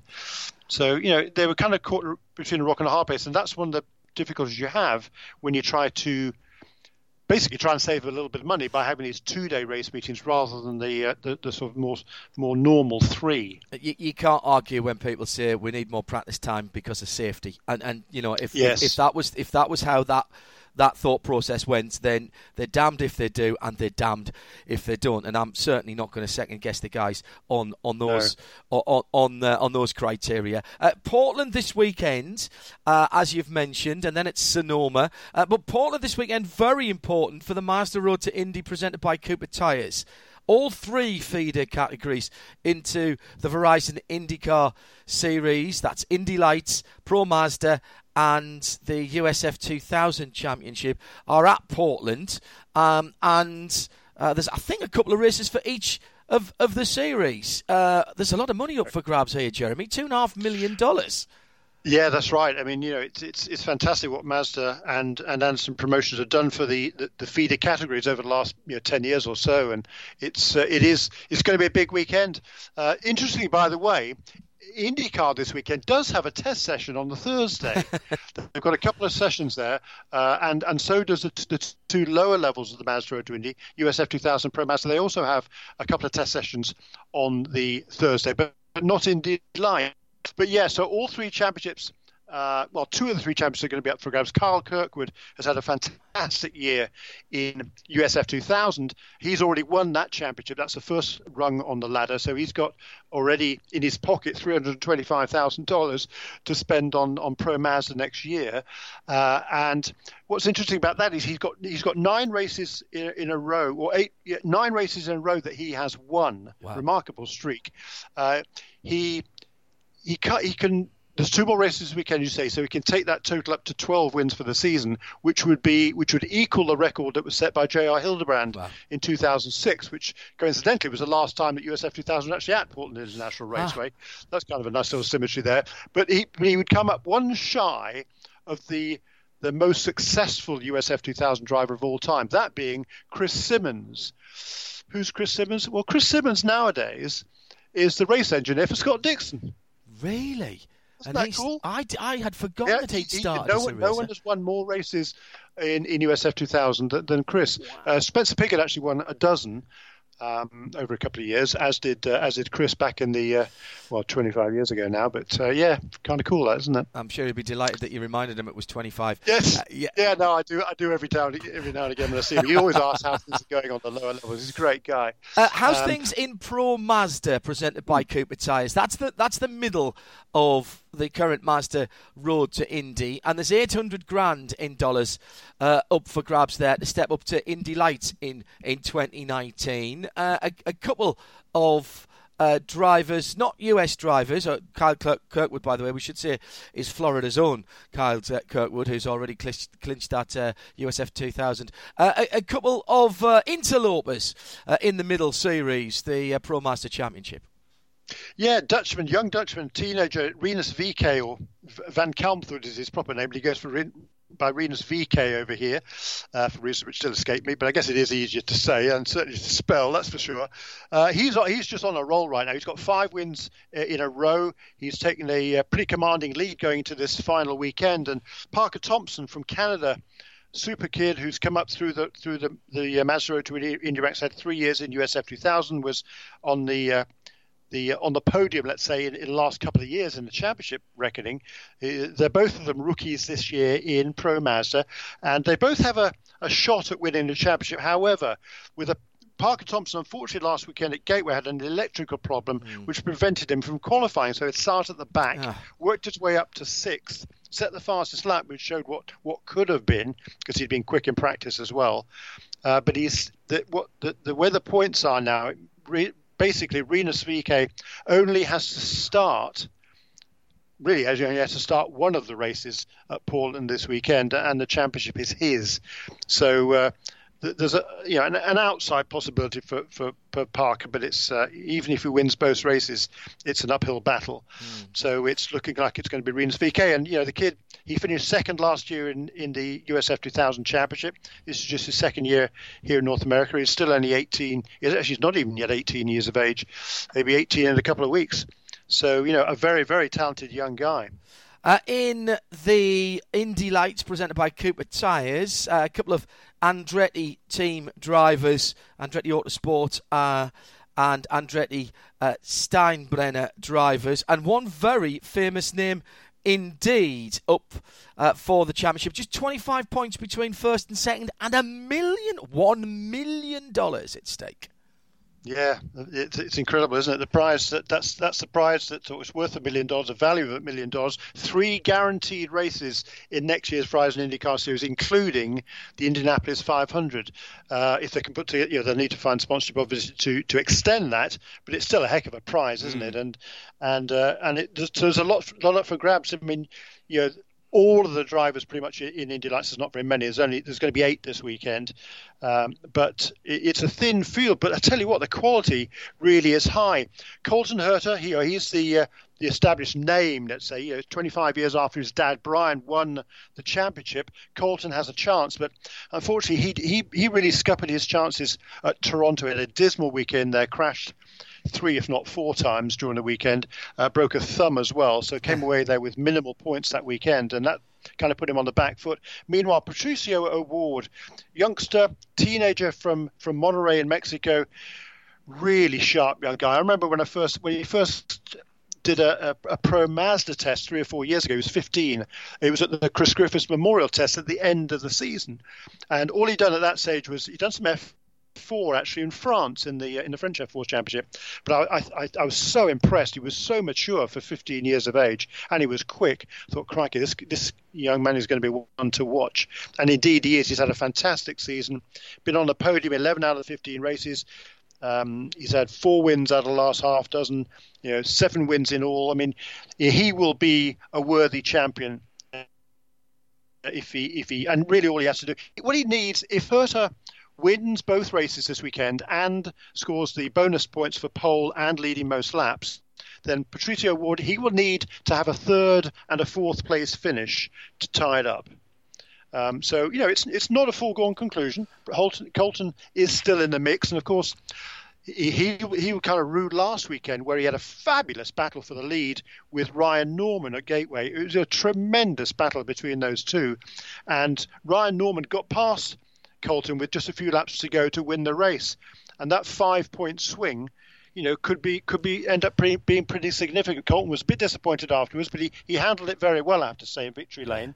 And so, he's going to go into this weekend knowing that he has to win both races from the pole and lead most laps if he's got any chance, if realistic chance, of beating Award to the championship. But either of them, quite frankly, would have been a worthy series champion this year. I'm looking forward to seeing some of the coverage this weekend from Portland Raceway. Love that little short, flat track. Before we let you go, Jeremy, a quick look at IMSA. No IMSA racing this weekend. We'll reconvene next week at the newly named WeatherTech Raceway Laguna Seca. We're all going to throw $10 into the jar for Jill and the team there after the many years that she hammered into us that we had to remember the original sponsor, or the previous sponsor of that. And news coming in, we talked last time that you were on the show about the take-up of the privateer teams with DPIs. News coming through earlier on this week that the AFS PR1 Matheson Motorsport has decided to change chassis for the last 2 races of this season, planning for 2018. They're going to ditch their Ligier and head to a Gibson. Head to an Orica, yes. Let's do an Orica. Following the trend, really, aren't they? I mean, clearly, the Orica has been the car to beat. It's the same. It's been at Le Mans for how long this package has been going? 2 or 3 years now. It's clearly the car to have.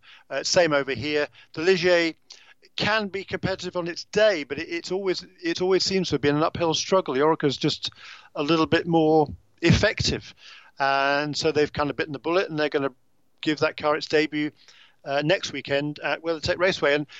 And of course, that's the home team, a home race for that team. They're based in Fresno, California, only less than a couple of hours away from the racetrack there, and the Matheson's there from California as well. So, it's going to be a great weekend. Run up front right away with that car, but certainly, they're building towards next season. It's good to see that there are still the Global P2 cars that are coming on stream, and looking forward to a campaign in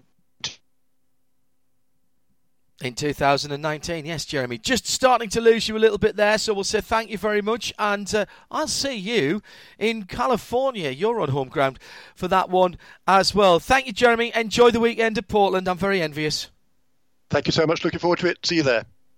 Let's stay with the IndyCar paddock at least. Jeremy mentioning there the banquet for Mazda Road to Indy, all 3 of the development series, the ladder series at Portland at the weekend.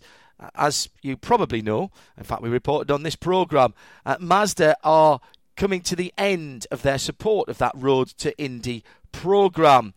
And whilst I was at VIR recently, took the opportunity to speak to Tony DeZino, respected motorsport reporter, and he's covered the Mazda Road to Indy, well, for quite a long time. So I thought it'd be a good idea if we sat down and had a chat about the legacy that's been left by Mazda Road to Indy. A special bit for me has been able to cover the Mazda Road to Indy the last 5 to 6 years, but it's a program that's gone back to 2010 formally, and even a little bit informally before that with the old Champ Car Atlantic series back in 06-07. And you look at the amount of millions of dollars that they've contributed to so many young drivers' careers. The champions that have moved on to the next level, that by way of winning a Mazda scholarship and winning the Soul Red livery that goes with it, they carry that for the next year. And it's become this real fabric, this real community of drivers that have a special kinship that have been able to advance their careers solely from one manufacturer. And the first thing I want to pick up on there, you mentioned money.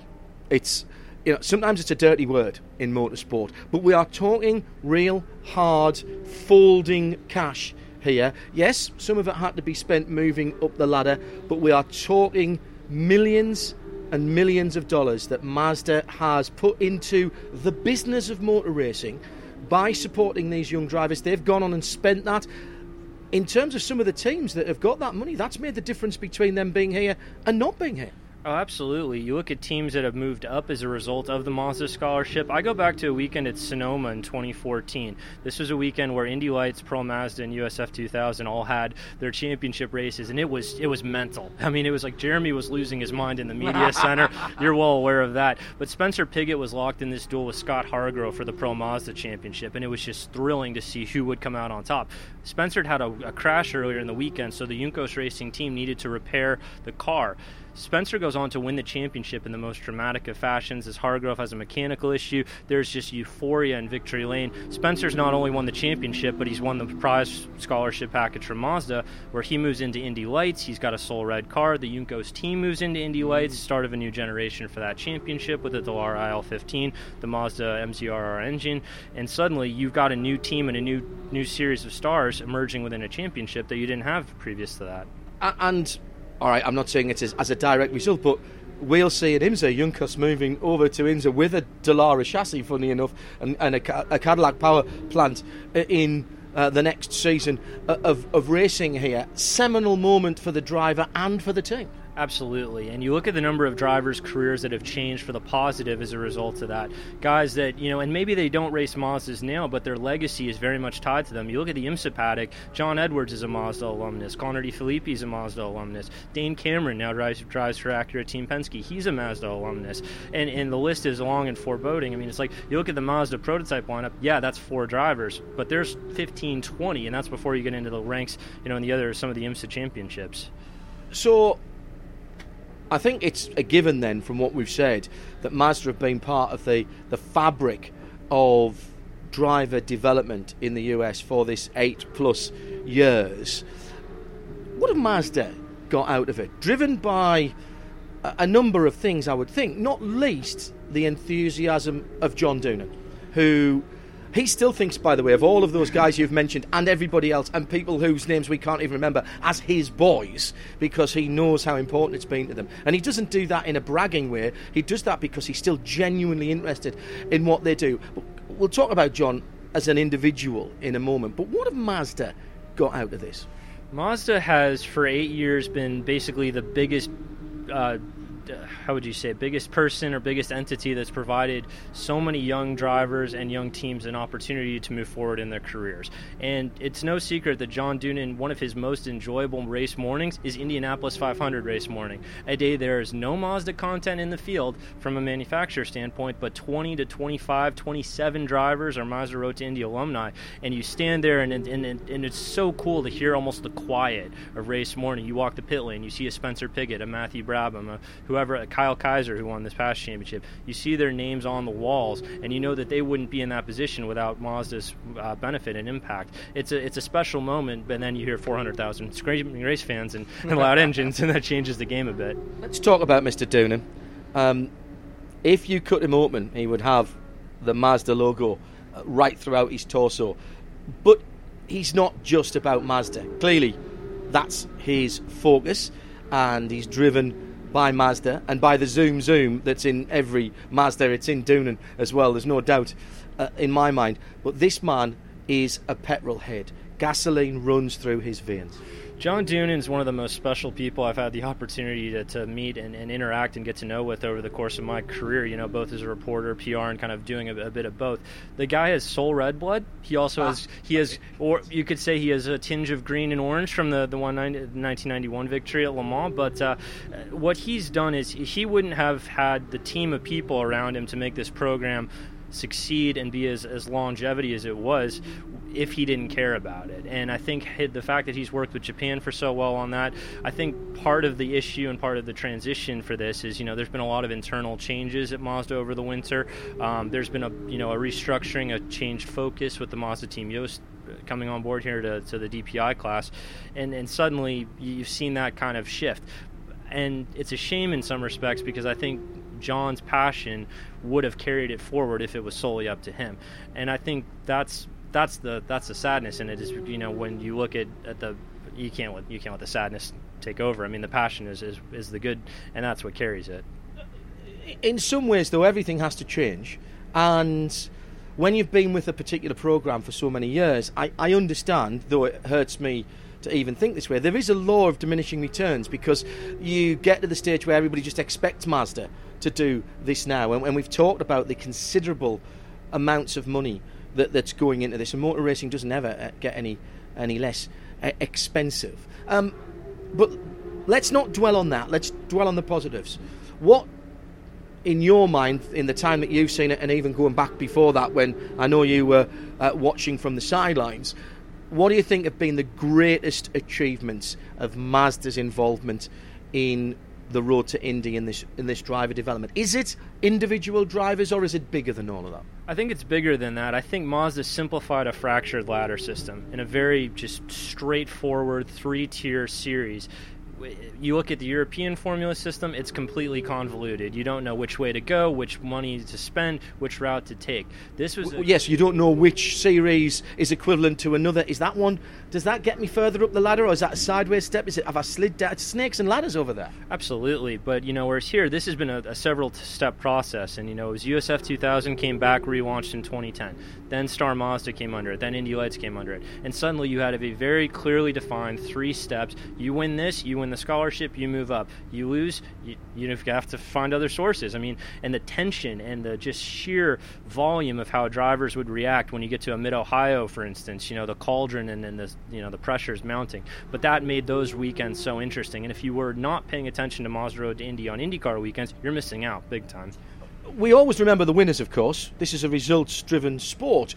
But I can't help thinking that there'll be just as many, if not more, stories from guys who've been involved in Mazda Road to Indy down through the years, who maybe haven't won the big prize, but being involved at that level of competition, and where the spotlight is shining on that level of competition, has allowed them to make the next step.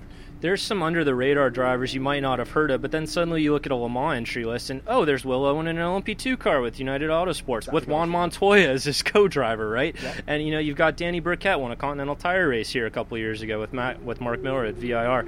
There's countless stories of drivers who had their training in the Mazda Road to Indy. They've transitioned to sports cars. They've learned how to drive, but most importantly, they've learned how to represent a brand, and how there's this media training. There's a lot of other just details that were passed on to these drivers that taught them so much more than just being a driver, because as we know, you can't just make it on talent. You have to have the whole package. Well, we accept nowadays that drivers at a certain level can drive the car, and indeed it's often the other things that makes the difference, and that is also where the Mazda difference has been made, because they have put effort and investment into making drivers aware of fitness, media relations, etc. Yeah, and that's just it. It's every year there was a spring training event, and it's not just the on-track stuff. Nobody needs to read much into testing times because it's all bonkers anyway, right? You've had the media sessions during the weekend. You have other just seminars. There's oval seminars. Like they've held an oval clinic where you've got Dario Franchitti and Joseph Newgarden teaching you how to drive on ovals. Does it get any better than that? I'm not sure it does. Maybe if you had Rick Mears as well, okay. But that's beggars can't be choosers, right? If we have to go with Dario, we will. It's not the end of the road to Indy by any stretch of the imagination, and people who might look at that and go, oh, the sky's falling in. What we can say is, all right, Mazda's leaving, they have different priorities now, but they have left this ladder system that you so beautifully described and how they've brought that back together. They've left it in a much better situation now than when they got involved. It's far more defined. The Anderson organisation will carry on, and yes, there'll have to be more money found, but it's in a better place now than it was. I go back to when Mazda first came in prior to the formal Mazda Road to Indy. They kind of stabilized the ladder system for the first time with Atlantics, and you had guys, Simon Pagenaud, Rafa Matos, John Edwards were Mazda champions in those. Now, the Road to Indy is in a position where, and they still have some good partners, Cooper Tires is able to continue as well, that there's not the question of, is Road to Indy going to continue? It's how does it continue? Mazda's taken it to this level where you didn't know who you guys were, but you look at an IndyCar field now, half the field's Mazda Road to Indy alum. Again, as mentioned, IMSA's got such a big presence around the world. A Nico Jamin, a Will Owen, like we mentioned earlier, they're everywhere, and I think that's ultimately going to be their legacy to this deal. That's interesting, because that's what I was going to ask you about. What is Mazda's legacy? The legacy is that it will continue, and of course the drivers who've come through it, some of the bigger names, some of the lesser names, will always know a little bit more about them, having seen that they've been involved. And also, I just wonder as well, Tony, if Mazda, having been involved for that amount of time, that shows another potential partner what can be achieved by being involved. Because motorsport isn't always an easy sell. And it's a good point you make there, John, because when you think about it, Mazda was more the badging on the engine. It wasn't the actual engines themselves. It was engine builders, Elite and AER were the two contracted vendors. But Mazda was known for the Mazda Road to Indy. It's like it didn't necessarily matter that, unless you're a diehard petrol head, you're really into here's what the AER, the Elite is. It's a Mazda series. So for any potential partner that was to get involved with it, you're going to have name recognition. You're going to be on IndyCar weekends. You're going to have, IMSA weekends possibly, if the schedules work their way out. There's so much more value for any potential partner beyond, and then you can be the one to say, hey, we found them before they were stars. Yeah. I'll let you go, but what is going to be your abiding memory of Mazda being involved with the Mazda Road to Indy? Just a special family of what they were able to foster for the ladder system, because through the amount of races I covered and people I met within that championship and where they've gone now, it's like, you've known a James Hinchcliffe for 10 years, it's like, how does that happen? Oh, he was just this quirky Canadian Atlantic kid, X number of years ago. Then you've got guys like Joseph Newgarden, who was an Indy Lights champion. You've got, again, on down the line, the Spencer Pigotts is kind of, the golden child, but he's not the only one. I think, that's the part that is so special about this, is you look at the names and talent and the media that's been created, some of the people around it. There's a real family atmosphere. Mazda helped to foster that, and it was a pleasure to be able to cover for the majority of their tenure.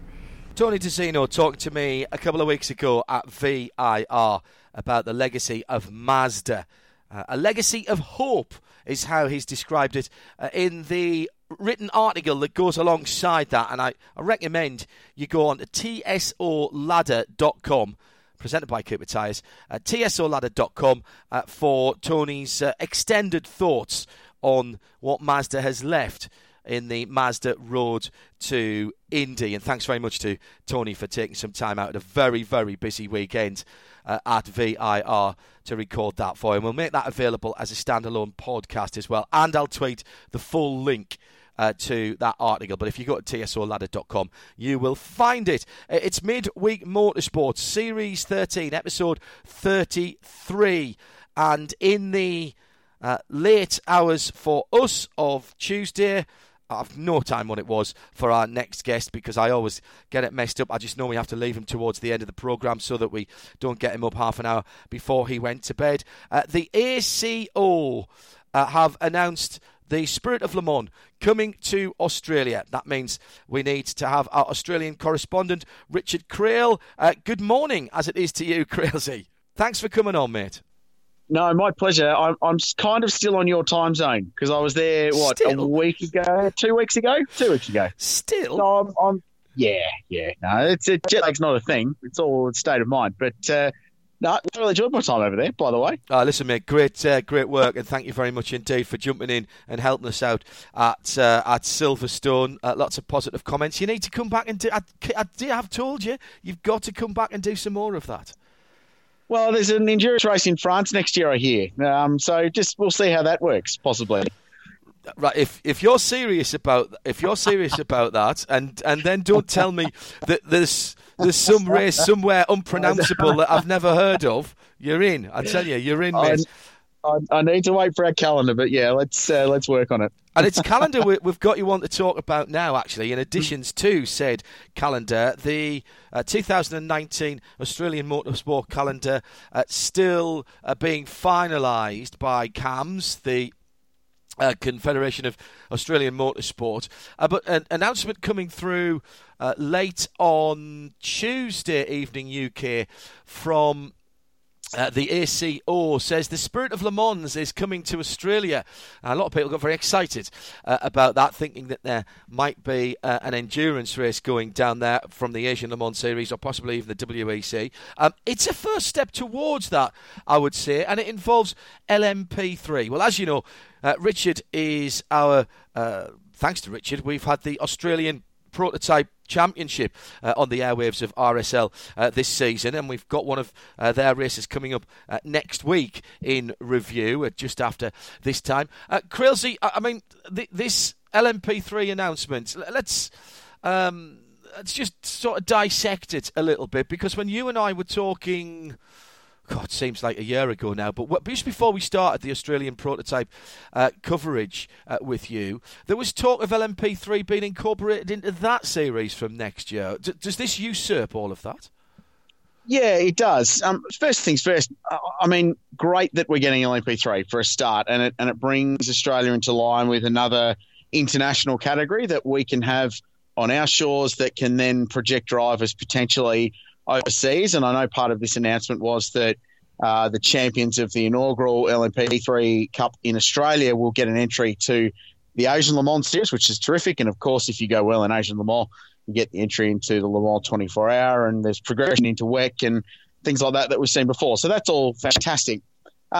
It's a complicated kind of scenario to break down because, yes, the Australian Prototype Series came out earlier this year. In fact, they came out at their launch 2 years ago saying, we would like to be the home for LMP3 in Australia. We've got an existing category.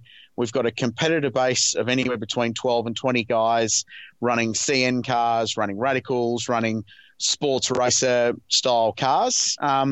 It seemed like the logical place for LMP3 to slot into, and that would have taken away any of the grid pressure that a standalone category will have. From a financial point of view, unless you've got 12 cars, A, the show's not very good, and B, financially it becomes cripplingly expensive to run a category without critical mass of numbers behind you to underwrite the whole thing. So that was the initial plan, and discussions were underway in that point. But for whatever reason and whatever's happened in between, they've decided to go, and this is the ACO working with CAMS, they've decided to go down the pathway of having an independent category standing alone from the Australian Prototype Series with LMP3 cars. So it'll be a one-class category open to any of the four brands that produce LMP3 cars, and it will commence next year running on the Shannon's Nationals schedule, which is the second-tier series behind the Supercars Championship program here in Australia. Shannon's already has streaming coverage, and we're able to lock into that here, and in fact it's not geo-blocked, so it goes across the world as far as I'm aware. So clearly there'll be some streaming on that. All good so far. On the outside, that sounds great. When we were talking about LMP3 on the Australian, potentially coming in the Australian Prototype Championship, these aren't cheap cars by Australian standards, because of all kinds of import duties and such like. There are a few out there as track day cars, but ostensibly what we're asking is people to make another investment here, Crailsey, and potentially have a grid of, well, I don't know how many cars. Yeah, my personal concern, and I'll emphasise that this is my personal concern and not the Prototype Series, and they're still working through their plans moving forward, and that series will continue on as is into the foreseeable future. That was my next question. So this doesn't replace the Australian Prototype Series. It runs as an addition to it, but not with the cars in a mixed class.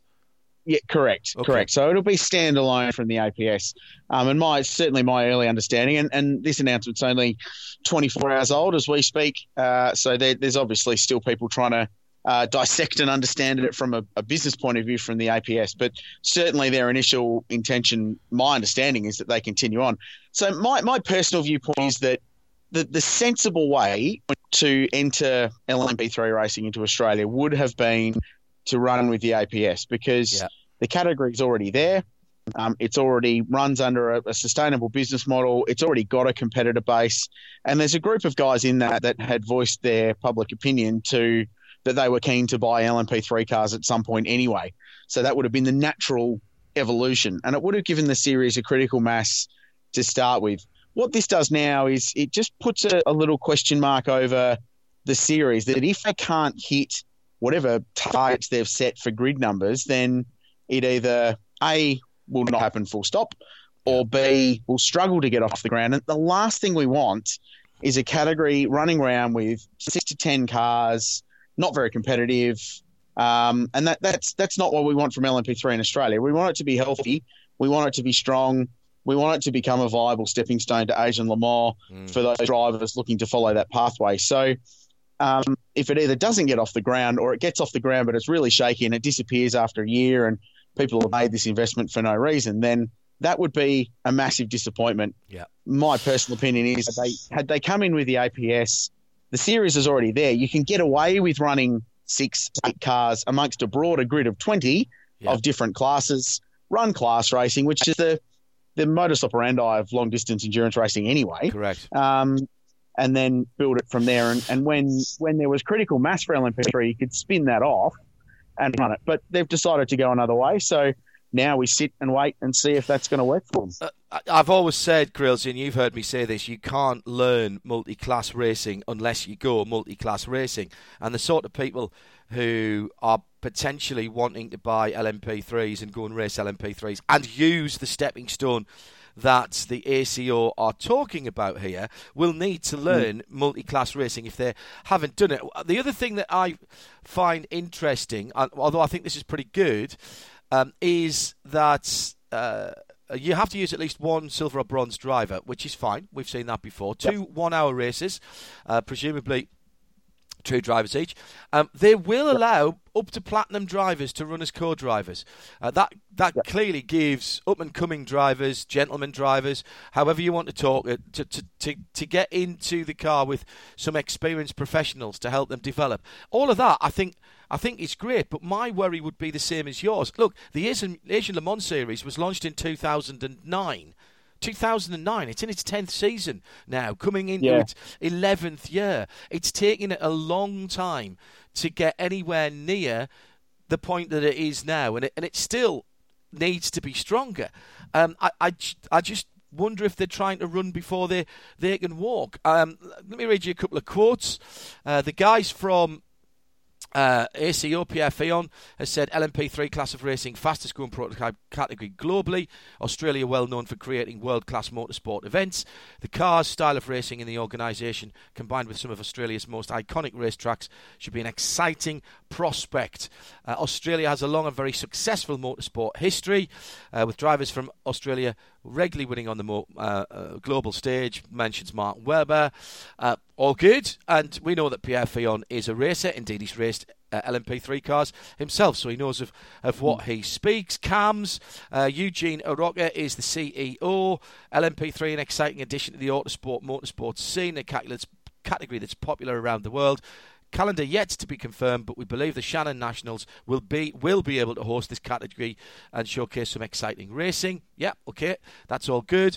The 2 quotes from LMP Cup Australia, because, and we haven't mentioned this, but this is being promoted by an independent body out there. Chris Papadopoulos, who has experience in Formula 1, used to be Kimi Raikkonen's engineer in Formula 1 for Renault, says the arrival of LMP3 racing in Australia is mega. Quick look online will show everyone the sight and sound. The Cup's going to be great for spectators. The cost cap on cars and the nature of the category means it's cost affecting. 1-hour race format, no refuelling or pit stop equipment, etc., etc. And Josh Hunt, who is a racer, also was a racer himself, raced in the States, of course, in Atlantic a few years ago. I've been excited about LMP3 since I saw it on debut at the 2015 Asian Le Mans Series. The concept of fast, great-sounding cars that are cost-effective to run has been so successful around the world. Absolutely true, and we've seen it in IMSA competition, where it is a mixed category at the moment, although that will end at the end of this season. The big rumbling V8s are fabulous. There's no doubt about all of that. Who are LMP3 Cup Australia are Chris Papadopoulos and Josh Hunt. Those are the people that have been put up. So that's a completely separate entity. It's not part of the ACO and it's not part of CAMS. Yeah, correct. So CAMS are the governing body. They write the rules.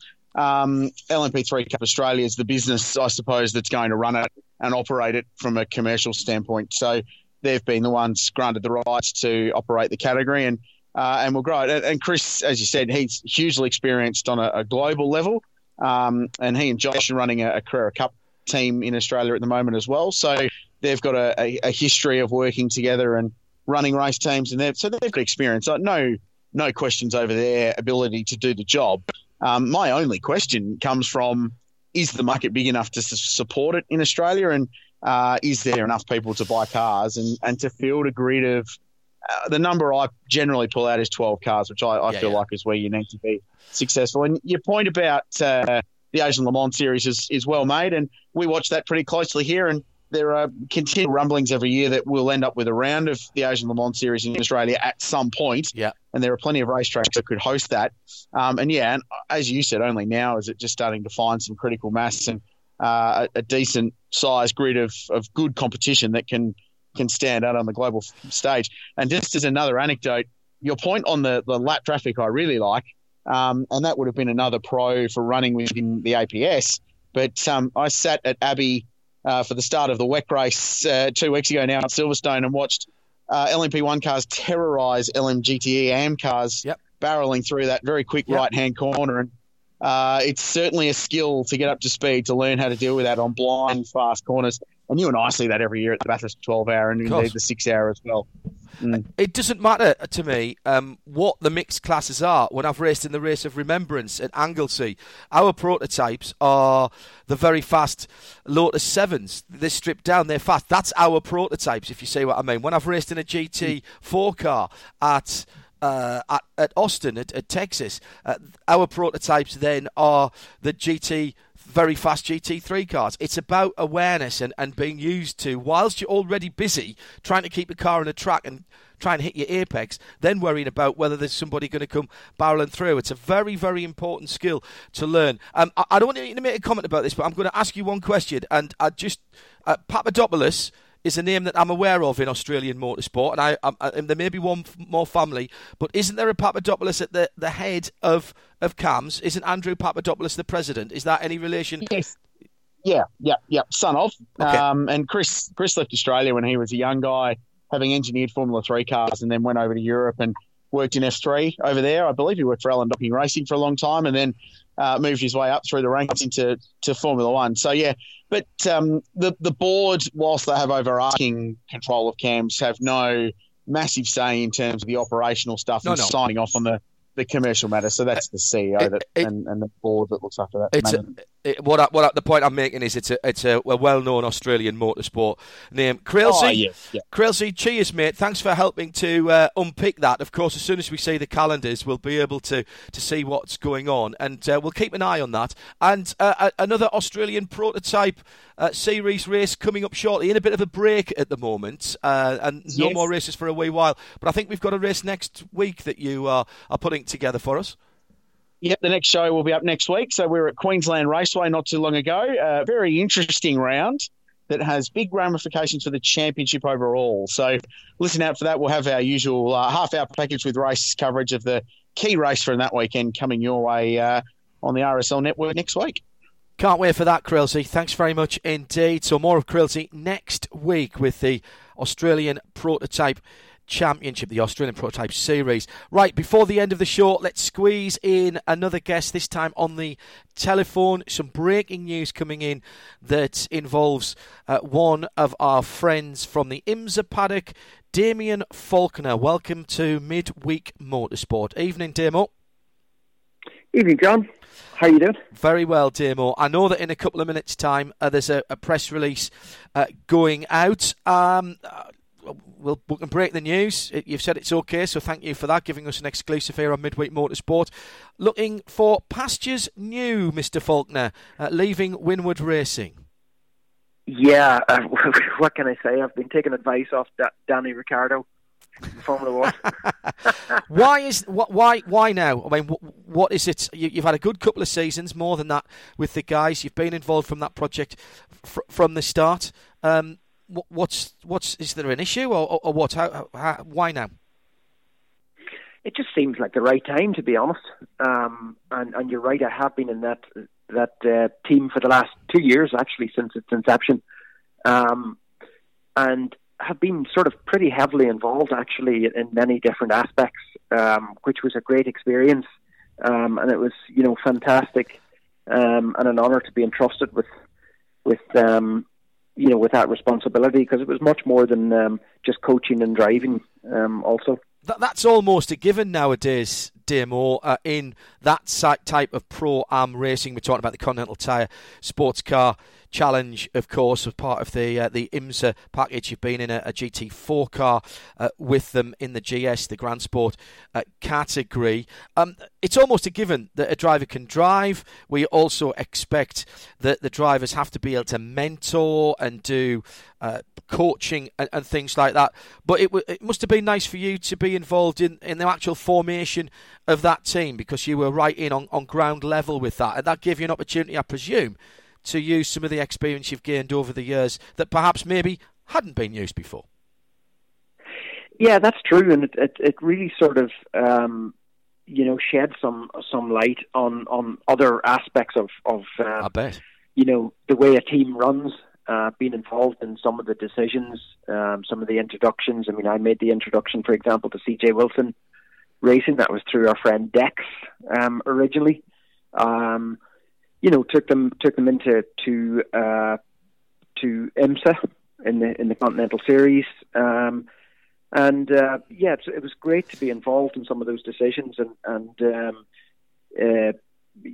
it's just through really experience, and that I was able to use my guidance for want of a better word, but also the coaching aspect of the coaching element was probably the main one there, and that I was able to use my experience to its fullest. And it's been a hell of a journey, Damo. It's been a hell of a journey in a short time, because let's not forget that Bryce and Russell, club races, it's not as if they didn't know their way around a racetrack, but to come from club racing, even a reasonable standard of club racing, to an international professional series in a couple of seasons, and to be the sharp end at the front. And both of those drivers, both Bryce and Russell, who you've been particularly involved with, I mean, their confidence levels, we talk about, Jeremy and I talk about it all the time, their confidence levels have come up. That must be particularly satisfying for you to have been a part of that.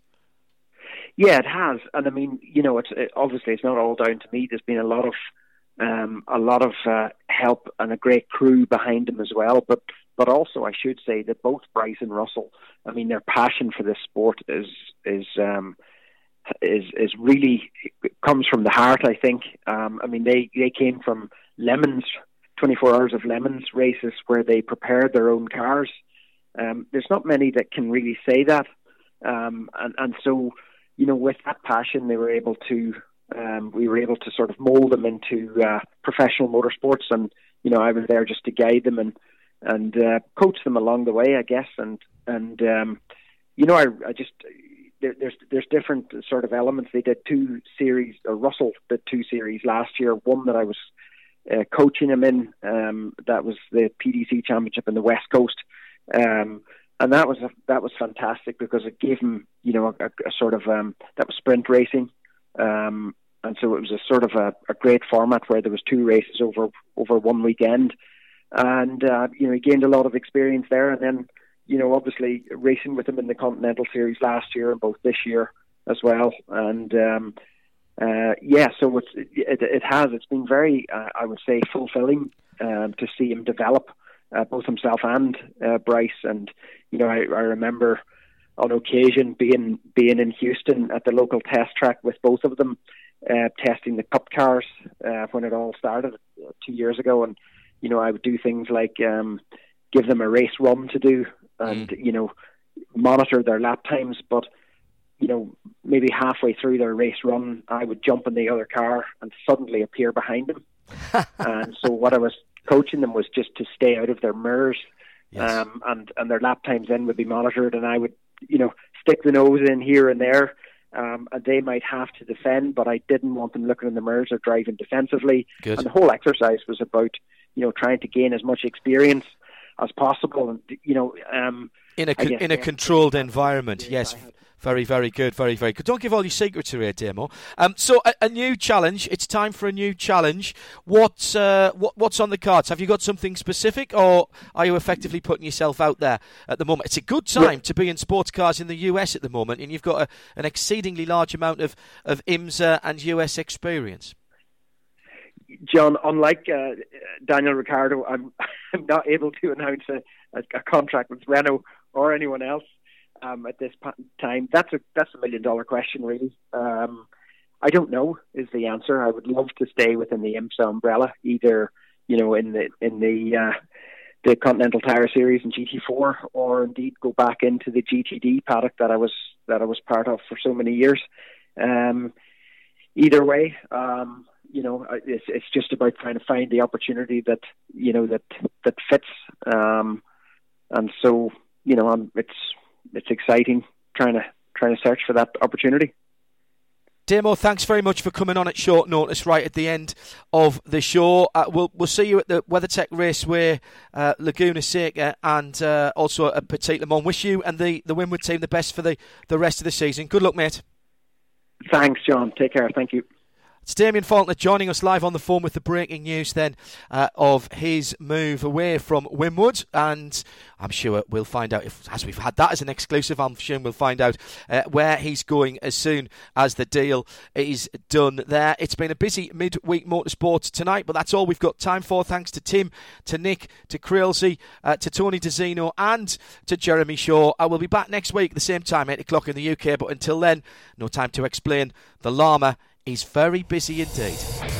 This programme is a Radio Show Limited production. Tell your friends there's more at radiolemans.com.